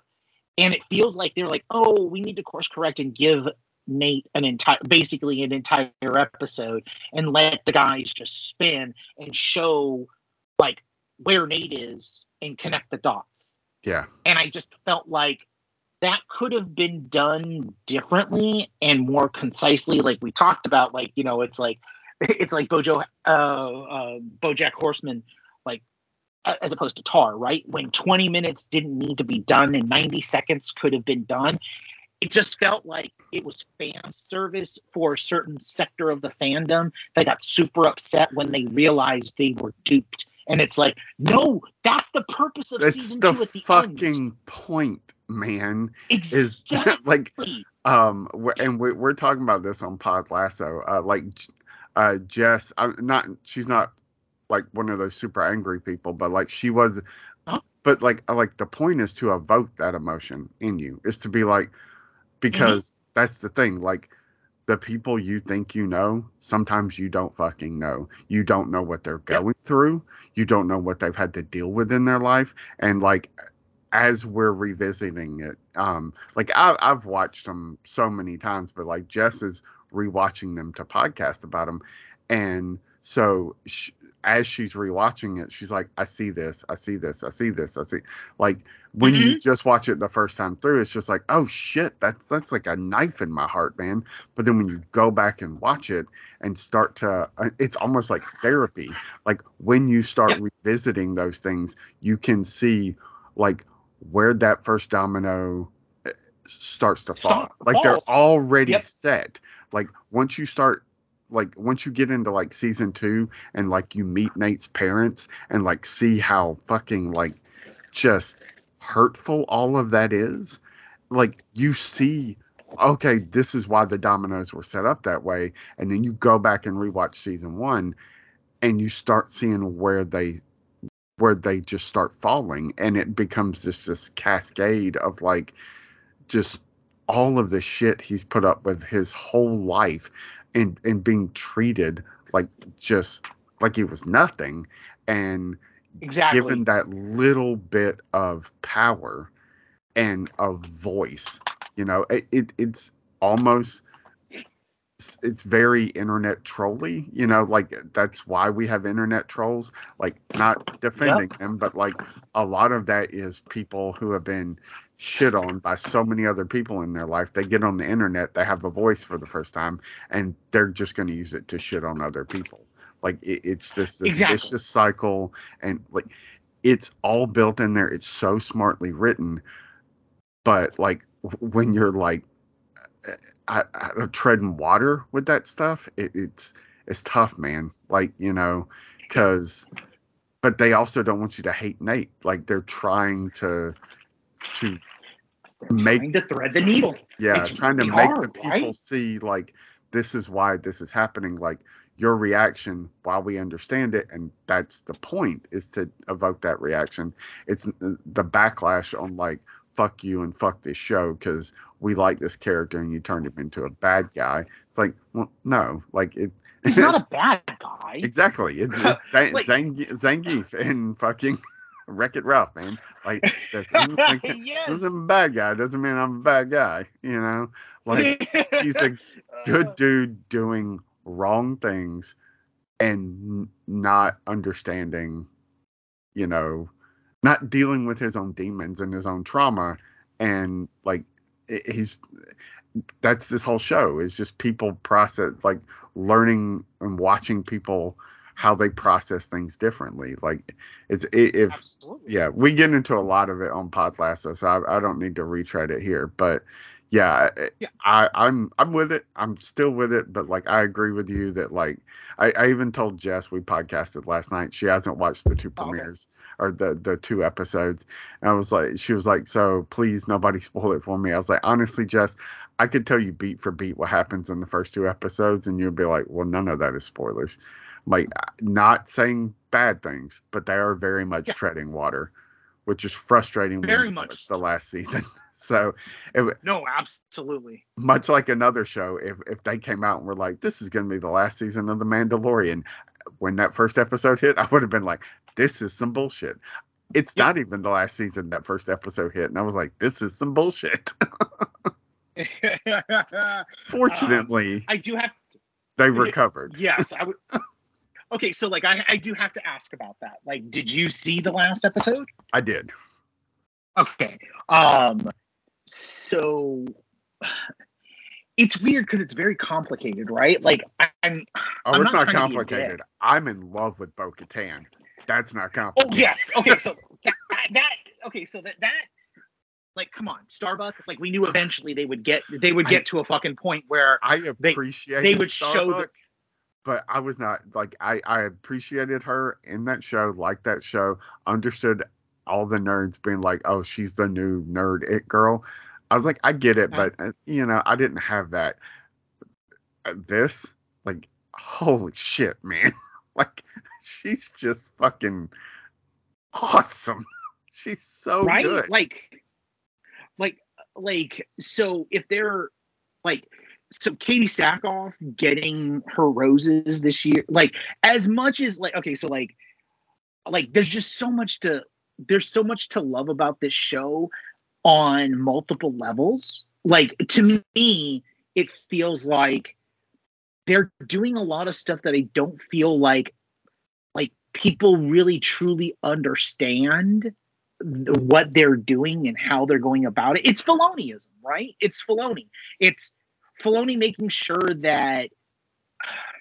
So this is how I know that this is more Filoni than Favreau. The last couple of episodes is because it's making very sure that it's course correcting certain things in canon, but by still telling an amazing rollicking story, one that you can get behind, even though all of the people that you're watching for a good portion of it are in masks, that you can't tell what they're feeling. You kind of can't, but you totally can. This is all Filoni special, right? You Like, almost see so nobody. much. The one face you see Nobody. consistently in the last episode is a fucking puppet. Like, it is Exactly. crazy, man. A puppet and a man who, like I told you, I got emotional about it, bro. I really did. Like, when I saw, I was like, no fucking way are they. And then my wife was like, what are you talking about? Why are you saying this stuff? Shut up. This is fucking important. Like, she got mad at me because why? Because I was saying this shit right when Grogu gets saved, and realizing that it was Ahmad Best was one of the more beautiful things that I've seen in 2023. To give him that moment and give him something after, like, it wasn't enough for Filoni to course correct Jar Jar in the Clone Wars, but he had to do one more step and give Ahmad Best a role to basically thank him for all the shit that he had to go through. I mean, like, let's be honest, right? Okay, so I'm gonna nerd out here for a minute. I mean that's this whole podcast, but like really Star Wars Yes. nerd out here for a minute. Okay, so not only is Ahmed Best playing a Jedi, but he did a Yes. show that nobody fucking watched. It was called Yes. Star Wars Jedi Temple Challenge. It was very Mhm. much like that old what Legend of the Hidden Temple or something, that old Nickelodeon show. Yes. In it, he Yes. played Jedi Master Kelleron Beck, and in The Mandalorian, he was playing Jedi Master Kelleron Beck. Now, he was playing a character in this like very real game show for kids, and to take that character and be like, no, we're not just gonna write him a new character. Like, that's him. Yes. Like, that's his Jedi character in Star Wars. He still gets to play that character. Like, it was so fucking heartwarming. Like, just like I don't know, man. Like, I'm so happy for that dude, and I hope that journey is not over. I hope that is not the end of it. I don't think it is, but I don't think it I, is either. I really hope that it isn't. Well, so, like, you've heard the rumors of what it's leading up to, right? So I know in the books, I guess, you find out that Jar Jar post the Rise of the Empire winds up back on Naboo and running like an Yes. orphanage. Yes. So And they were in a Naboo starfighter. So there's like, you at least get the feeling that maybe they're going to Naboo. We could see Jar Jar again. Like, that could be really, really fun and interesting. We haven't seen live action Jar Jar in a long fucking time. Yep. And to like redeem it to an audience bigger than what was in the Clone Wars, because they did a lot of legwork in the Clone Wars to redeem Jar Jar, Yep. would be fantastic. And you're 100% right. That's all Filoni. Like that stuff is 100% Filoni. Now the Mandalorian stuff, I feel like is a very good mixture of Favs and Filoni. Yeah. Like Filoni knows No. the history of all of that in canon. Favreau as this like I don't want to speak for him, but like seemingly devout Jewish man seems to be taking a lot of his faith and infusing it into like including the like different factions. Of course, that's a lot of religious things. You know, you have cultish versions of religions, and then you have like these devout people, and then you have like the casual people, and you know. But like Favreau is doing a fucking bang up job of just taking a lot of that. I don't want to call it Jewish mythology, but a lot of that histrionics and like tweaking it so that it fits into like the Mandalorian culture, like because there's all this like exile stuff and you know, these warring factions, and it's all really really fucking interesting. And it's a damn shame that they wasted the first 30 minutes of this 8-episode season recapping shit for people who didn't watch the Book of Boba Fett. Yes. No, absolutely. And so like to take it one step further, you know that like here's the thing is that if you're a Clone Wars fan, you know certain things about Filoni and Lucas and their soft hand approach to things, like the unexpectedness of it. And a funny like thing about the Mandalorian episode, because it deals with a child being taken by a quote unquote monster, and then you get surprised about what, like, it's not a surprise because if you've ever watched a Harryhausen movie, this is very much a Harryhausen kind of style set piece. But what's surprising, but it's not to anybody who's watched the Clone Wars, is what happens at the end. And it was funny because I was watching it with my wife, and my wife was like, "What the fuck about those little baby chickens that did nothing?" And I was like, "Wait, this is Dave Filoni. Wait." And she's like, "What does that have to do with anything?" I was like, "You've watched enough Clone Wars to know that this is, just wait. Let's wait and see." And literally when they came down Bo-Katan's ship, like the look on her face, like, thank God. But I mean, that's Dave Filoni. And also you've introduced a character who literally from the beginning of the first season can like communicate with those animals.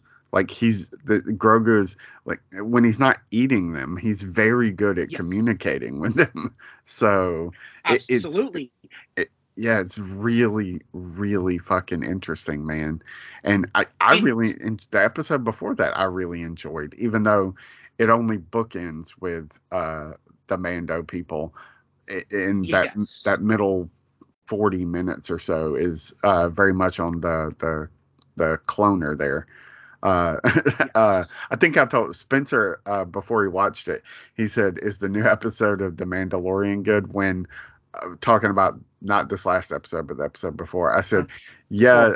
I said, I didn't say yes. I said, turns out that I said they figured out that they can't spell Mandalorian without Andor. And he was like, I don't know if you're telling me that that's good or not. And I was like, you'll see. Because it's very much an episode of Andor in the middle of The Mandalorian. Exactly. But like, can we be honest and say that Favs and Filoni did Andor better than, except for the prison stuff? I completely agree. Like that, the prison episodes are really great. The finale has its moments of Andor, but like mostly it is just kind of boring, like gorgeous stuff, and like it feels like those war movies that get nominated for Oscars, and you're like, Yes. it's just a lot of long, like, tracking shots being like, look at our set design. Like, I don't fucking care, man. Something needs to happen. So, like, did you see Saving Private Ryan? They weren't long ass shots of set design. Like, when they storm that beach, shit fucking happens. Like, it is chaos. Absolutely. That's the way you do it. But yeah, I agree with you. They did Andor better than I forgot his name. Andor. But oh shit, I can't even think of his name now either. Jesus, he did Michael Clayton. Gilroy, the Gilroys, because all the Gilroys, John, Tony, and then the last one, I can't remember the other one's name. All three of them are involved with Andor. Which it makes sense because they were the ones that essentially saved Rogue One, or at least they feel like they saved Rogue One. I still really want to see, speaking of director cuts, I really want to see Gareth Edwards' first cut of Rogue One, just to see, like, there's almost an odd part of me that almost feels like maybe they might, because Andor is such a good character, they may retcon things. Like, do you know what I mean? Like there's this possibility out there that, like, I know that people end and all that shit, but at the same time, they've got Diego Luna, and like, it's almost did you like, see what he said? No, I didn't. Yeah, so he did an interview. I mean, it's not terrible. It's just somebody because they're filming the season 2 now. I think they're about to wrap. If they haven't wrapped already, because this was a couple of weeks ago. But he was doing an interview, and somebody asked him about being back in Star Wars, and, like, not in a shitty way, but just in a, like, honest way. He was like, yeah, I'm glad it's almost over, because being this character really takes a toll on me, and I don't want to do it anymore. It was to that effect. Like, very honest, not shitty, just to, like, this puts me in a bad place. I was down for doing this. We're 2 years, well, almost 3 years in since they announced the project. And 2 years into filming, it's basically all he's done. And he's just like, I can't do this again. I'm glad that season 2 will be it. We have the story. It's there. It's going to wrap, and I'll be done. So unless he just shows up, like, if they do some kind of other prequel, whatever thing, and he just shows up as just a side character, I don't think we'll get anything focused on him again. Okay, fair enough. I mean, I could see how that could take a toll, especially because you're like, that first series is so oppressively bleak, right? Like even when it's thrilling, it's bleak as fuck. So I could see how it took a toll on somebody who, like, every day has to, like, figure out some way to, like, imbue loss into your performance. Yeah, well, that's tough. That's tough on a. It's not being angry. It's not being like. It's like literally being. It's like hopeless. I have to come into this absolutely hopeless, because that's where he is. Like, he's lost everything. Absolutely. So it had it not been that, and he was just like, yeah, I want to do more. Like, I could see them like, oh, okay, we got to find a way to retcon all of this. But, like, with him saying that, I was like, nah, they're not gonna. They won't recast. Like, that would cause major backlash. So yeah, we would all, unless they do something in the Rogue One era, then and he's just a bit part. I doubt we'll ever see him in Star Wars again. So, which, that's fine. So. No, that's fine. I mean, there's so many other characters. I wanted to ask you, when we're talking about Ted Lasso, I wanted to ask you if you watched the Shrinking finale yet. I have not. We're watching it today. We wanted to make it special because that last episode 9, damn, that hit hard. Like, and we were like, I don't know if I could do it tonight, like a Thursday. And then on Friday it was like, no, this is Ted Lasso's day, because like we make Friday nights our Ted Lasso because it's our thing. It's to relax, right? Yeah. So this last one, I was like, if 9 was as hard hit, like it's not even hard hitting. It's just they know how to hit the emotions right. I didn't want to watch it unless I was like I was prepped and I wanted to watch it in a certain way. So, did you watch it? I did. Okay, and your general thoughts on it in regards to how it ended? If they hadn't already renewed it for season 2 and 3, I believe, Yes. it would be a good series finale. It's Okay. fun, it's funny, it's sweet, it's heartfelt, and then there's a surprise fucking ending that, I mean, it's gonna take the show into like a whole new territory, man. Like, I can't wait for season 2 because, like, I don't know how you deal with what happened. Like, it's weird because I have to talk around it, but like, it's everything's like literally the last, like, not even 60s, yeah, about 60 seconds of the episode, something happens and it's just like, what the fuck? Like, it is the equivalent. You watched Dead to Me on Netflix? Yes. Yeah. You know, like the end of the first episode, you find out that like she's the person that killed this girl's husband, and like, Yes. it's that level of like it's not that twist. Like, it's not like, oh shit, somebody, this is the person that 'cause his wife died in an accident. I can't remember. Yes. It's not that level of twist, but it is that kind of like, oh fuck, like, wait, what happened? Or actually, maybe more accurate, it's like at the end of the first season of Dead to Me, when you find out that like what you thought was happening really isn't happening. She isn't the bad guy. This dickbag over here is the bad guy. It's like, holy shit, like, what is going on? It's that level of like, almost make you laugh, what the fuck kind of twist on the show. I'm like, I'm so excited for what season 2 is gonna be, because wow. And also, I hope y'all are moving really fast on season 2, because not sure if you're aware, but Harrison Ford's really old. So like, yes, I don't want to deal with like, I don't want to deal with the death of Paul in this show.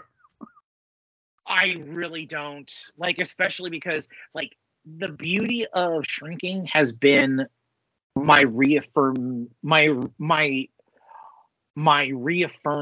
of Harrison Ford as a performer, because since I think since like about 2010, I've just been this believer that he's just done. There's nothing in the tank. Yeah. And he has proven so wrong and so differently with this show, which makes sense when you know the Ted Lasso guys or the Ted Lasso creatives or cabal is involved with this. It makes absolute sense. I was going to ask you something Star Wars adjacent. I was going to go back to Star Wars because it was something that I heard and it was too delicious of a rumor to not actually ask you about. So have you heard anything about, have you heard the weird deep state rumors that are going around about Ahsoka having to deal with Sabine and Ezra? No. Okay, it's nothing bad. It's more about where Ezra is supposedly, and if the rumor turns true, I would like to know I'd like to know what your opinion is of this, because it's something, it feels like a Filoniism, but it also feels so off. So the rumor is, and take it with a grain of salt, is that so Sabine still has the saber, still has the green saber, his saber, and is using it. And Ezra has evolved and changed, and he uses the Force in the way that, like, say, somebody had described it as like Donnie Yen would use the Force if Donnie Yen was like not Rogue One, but like, like if Donnie Yen was a Jedi, right, and had Force powers, he would use it as with his martial arts. So it's a physical manifestation that he constantly uses to fight people, to use as like his way of yielding the force rather than using a lightsaber. That'd be pretty interesting. Right? I I don't. don't know if I. Yeah. If it's It's something like that it had could be been like bullshit. firmly previously been established in canon, then it'd be like, oh, cool, we get to see that brought into live action, or even animation. But like, and I can't like, I'm not gonna stand here and firmly state like that's something that's not in canon. Like that's just making shit up or some dumb shit like that. I don't know all the Star Wars canon. Like maybe it is. Yeah. Um, it might be kind of cool. I with stuff like that, you always run the risk of like it looking a like when they do this in Shazam because it's magic. You know, it's just like, ooh, I just Yeah. magicked my way out of it. Like you run that risk of like not having to ground it in anything.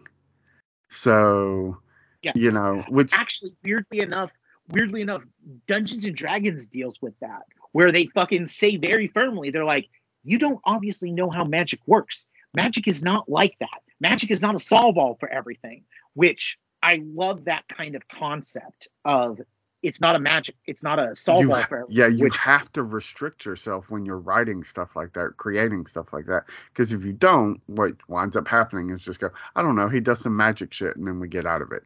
Like yes. that's lazy, man. And while it's fine in a movie that like is for 4-year-olds or 6-year-olds even, like Yes. you know, if you want to attract a like a widespread audience, you can't do a lot of that. I mean, we see so little of the Force in the first Star Wars movie. Like it's just mostly talked about as a concept. Like, Yes. you know, there's so little of it you see like that it lets you get accustomed to all of that, you know. And I feel like were they able to show more like we can now? Were special effects better? Would we have gotten more of the Force stuff in the original Star Wars? Probably, and it may have like shot itself in the foot with all of that bullshit. Like, Absolutely. you know, because that's what happened. You go, oh, I just magic my way out of it. So it's why Luke making the shot that he makes at the end of the first Star Wars is like, oh my God, that's incredible. It was an impossible shot because you've built up like, will he be able to do this? When you just have a bunch of people magicking their way out of every fucking thing that they encounter, like that big shot at the end it's nothing. It's dumb. It's just like, okay, of course they won. Of course they saved the day. Of course they beat the bad guy. Like there's no celebratory moment. You're just like, yeah, that's what was gonna happen. So it's a very weird line to walk. The Force being what it is, I could see you introducing that, but like it's also way different than a lot of stuff we know about already. So That's true. Though, like, and I will counter with this. I will only say this. Um, in Rebels, I feel like Filoni pushed the Force in what it could be more than any other series had before. You know, in that way where what we thought was like different things and different avenues of what the Force is. yeah, So it made me think, okay, so this is all going to be execution based if they can do it.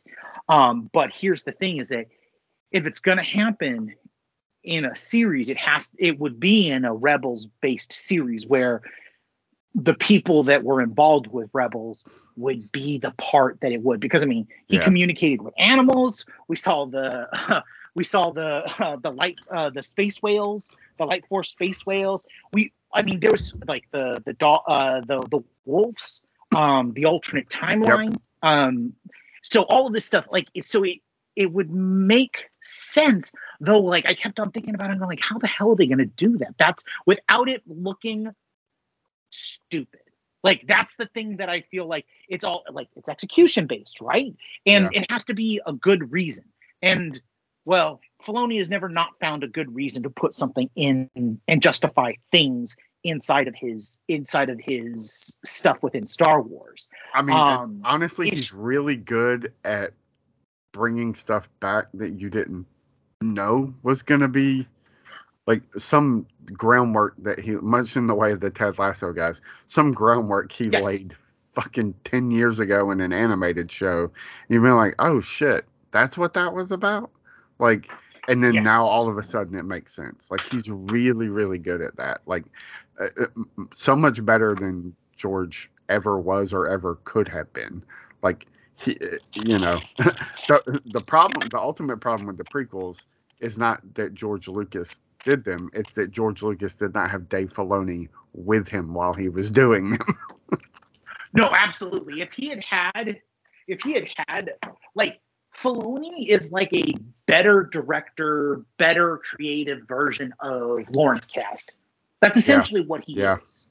Like Kasdan in the 80s for what everything that Lucas wanted was his dude, right? Like it just made sense. Like everything that he did was on point. Like he was, but Filoni is the evolution of that. Like obviously we found that because Kasdan was a part of certain things and was part of the reason why certain things happened in the way that they did in the Star Wars universe, which was like, oh God, please give me something different. But anywho, Kasdan's boy got some bad news last week. Yes. Oh yes. But you know what? Hey, we're talking about Clone High coming back. We've got things that are returning all the time. Willow might not be dead. Credit to him, he took it like a champ and was just like, that's the end of the story for now. So, we shall see.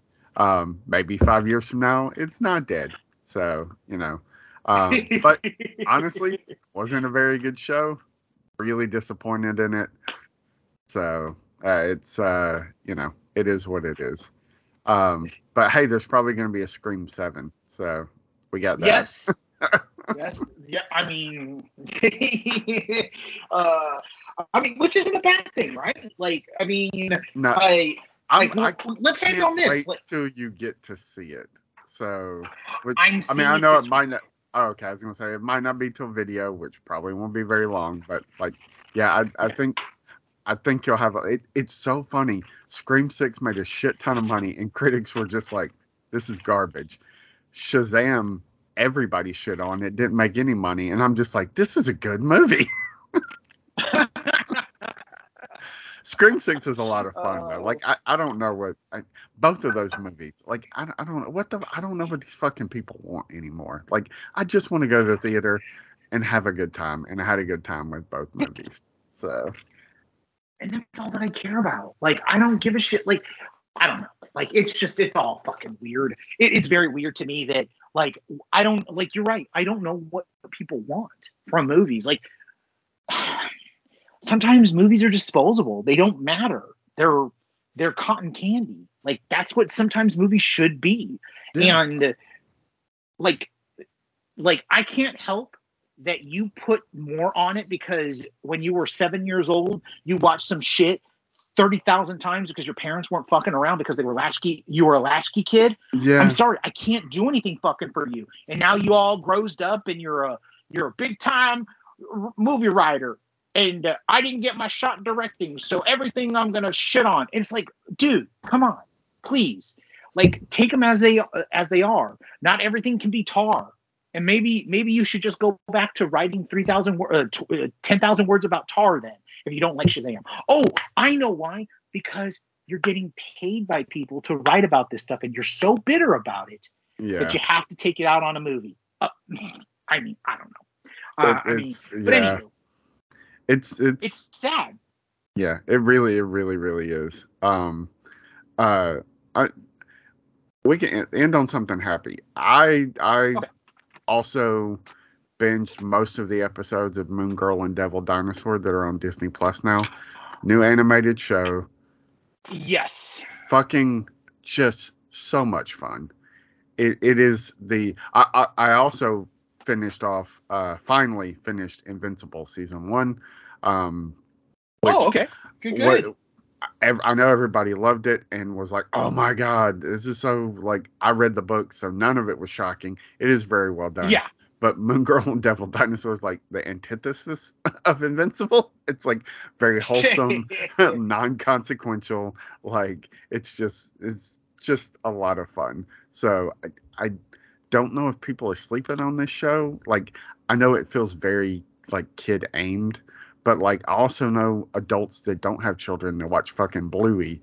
So like maybe stop watching Bluey for a minute and go watch Moon Girl and Devil Dinosaur because I think it's I more fun watched the than first two Bluey. episodes. I watched the first 2 episodes, and it's very charming. It very much so is. That theme song, man, like it's so like it just, and I'm just like, I love the music in this. It's a lot of fun. I love that. I dig the animation style. Yes. The cast is great. It's just, I don't know, it's a lot of fun. It reminds me of like some of the shows, the cartoons when I was a kid. So Yeah, it definitely has that. It has that feel. It definitely has that feel. So, I'm actually gonna. I watched the first 2 episodes, and then I was like, you know what? I'm gonna slow roll on this one. I'm gonna like watch an episode whenever I have like I want a bright and cheery kind of film, a show because it's yeah. so fun and positive And it's not and done in fucking the right 8 way. minutes long, man. Like there's so Yes. many cartoons now that like are just designed for short attention spans, and this like Yep. gives time to develop things, you know, like characters, relationships. Like I mean, the whole show starts with these two girls who like seem determined to not like each other and Yes. become best friends. Like it's really, it's a very well written show, and yeah, I I'm I'm hoping it's getting the audience it needs because we need more shows like that. So Absolutely. Absolutely. I couldn't agree more. It's such a charming, nice show. Like, like it's not a mean show. Which is kind of funny because oftentimes kids shows kind of have a tendency to be mean sometimes, or say the wrong things, and this one says the right things, and so I'm totally for that. Actually, a great end. I feel like. Yeah, no. Where can they reach this week, Logan? go check out everything else we're doing over at xwingfiles.com, which has been a little slow the last few weeks, but I've been on vacation and I've been traveling a lot. So, and Jess is going on vacation next week, so Podlasso's off Okay. for about 3 weeks probably. And so yeah, right now it's mostly just me and Adam talking, but there'll be some Star Wars stuff soon once my co-hosts there get their schedules in order. One of them got a new job, so it has wrecked our recording schedule. And of course, I'm doing a little bit of writing, which Pulp Fiction piece coming into your inbox today. So Yes. Okay, then that actually gives me an excuse to rewatch it. It's been about 10 years since I've rewatched it, so we'll find out how troubling it is now. you shot Marvin in the face. Face! Oh, damn! I shot Marvin in the face. Why the fuck did you do that? You must have hit a bump or something. That's one of the that's one of the best scenes in the movie, I think. Anyway, yeah, that'll be up on Adam's website in the next week or 2 weeks. Yeah, actually, I'll try to get it up this week. Which kind of leads us right into the movieaisle.com and Logan stuff. I definitely have gotten like a bunch of home video reviews up recently. Got some more stuff coming down the pipeline, including a couple of movies that I'm seeing fairly soon. All like kind of indie stuff. Nothing like major. Like I don't have any major screenings coming up because I mean, like let's be honest. Like I think that April's kind of dire, isn't it? Like there's we've got Mario Oh, that's true. Mario. Beginning of April, and I feel like things don't kick into high gear until May. The May 3rd with Dungeons and Dragons and Guardians. Mario are about Yeah. it in April, I think. So yeah. Well, and everybody's moving. TV's winding down. So Yeah. it'll be Mandalorian and Ted Lasso will be really my only TV watching for a while, I think. I know Succession is back and everybody's fucking excited, but I don't watch that show, so Why do I want to watch a show that's trying to give empathy to billionaires when fucking people do that shit on social media all the time? Fuck that. Fuck billionaires. Eat the rich. So no, I'm not going to see it no matter how well written it is. And I used to love Brian Cox, but like the more I've seen of Brian Cox, I'm like, this dude's an asshole. I don't really want to watch anything with him. Troubling. He's super troubling outside now. Like just talking shit about everybody. Fucking.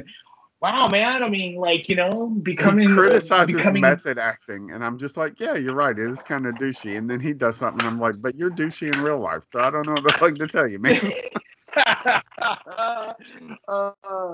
Yes. No, that's true. We do have the Mario movie, and then, like I said, after that, it's Guardians. Who knows? Maybe, hopefully, we'll get some kind of premiere date in May for Loki season 2, even though everything's been shifted. Yeah, a lot of shakeup at Disney, so we might have a clearer picture of all of that next week because it's pretty fucking messy right now. Yes, it is. Yes, it is. Really messy. I mean, we didn't even talk about that, which, well, I think we can wait. I mean, like, that's a whole other it's an conversation. it's an unclear picture, man. Like Spencer was texting me about it too. I was like, I don't like who's the bad guy here. They're all the bad guy. Like I don't know, like, because it doesn't feel like anybody's really the good guy. Like they all seem like assholes in this situation. Like she did something she shouldn't have done, was told not to do, did it anyway, kept doing it anyway. But like it also doesn't seem like it should be that big of a problem. But hey, the VFX artists all say she's a fucking shitty person to work for. Like I don't know, man. Like they're all bad guys. Exactly. Like, it's like I will say this much, and I'll leave it at that because this is like at least my statement, which is this: is that far too many people put confidence in a corporation when they're a fucking corporation. Yeah. Marvel, just because they made you fucking cry at the end of Endgame because of some like long shot mourning the death of a billionaire doesn't fucking mean. Exactly. They're still a business. They're still going to cheap out on people that worked a lot harder than they fucking did to make this movie happen. So, fandom, get your head out of your ass and support creatives, because mega producers, no matter how much AI GP chat does, will never replace a true creative. People like the Daniels, people like the Russo brothers, even though I would fucking say the Russo brothers are probably part of the fucking issue. Yeah, and both sets of those people, one just got out of that Disney corporate machine, and one, it seems like he's stepping into that Disney corporate machine. So, yep. Well, so you heard about this, right? Because our friend Scott talked about this with me. Was super upset that so funniest part is that he was upset that the Daniels won everything, but then now he's also upset because the Daniels are now working for Disney, and I had to course correct him and say John Watts did them a solid.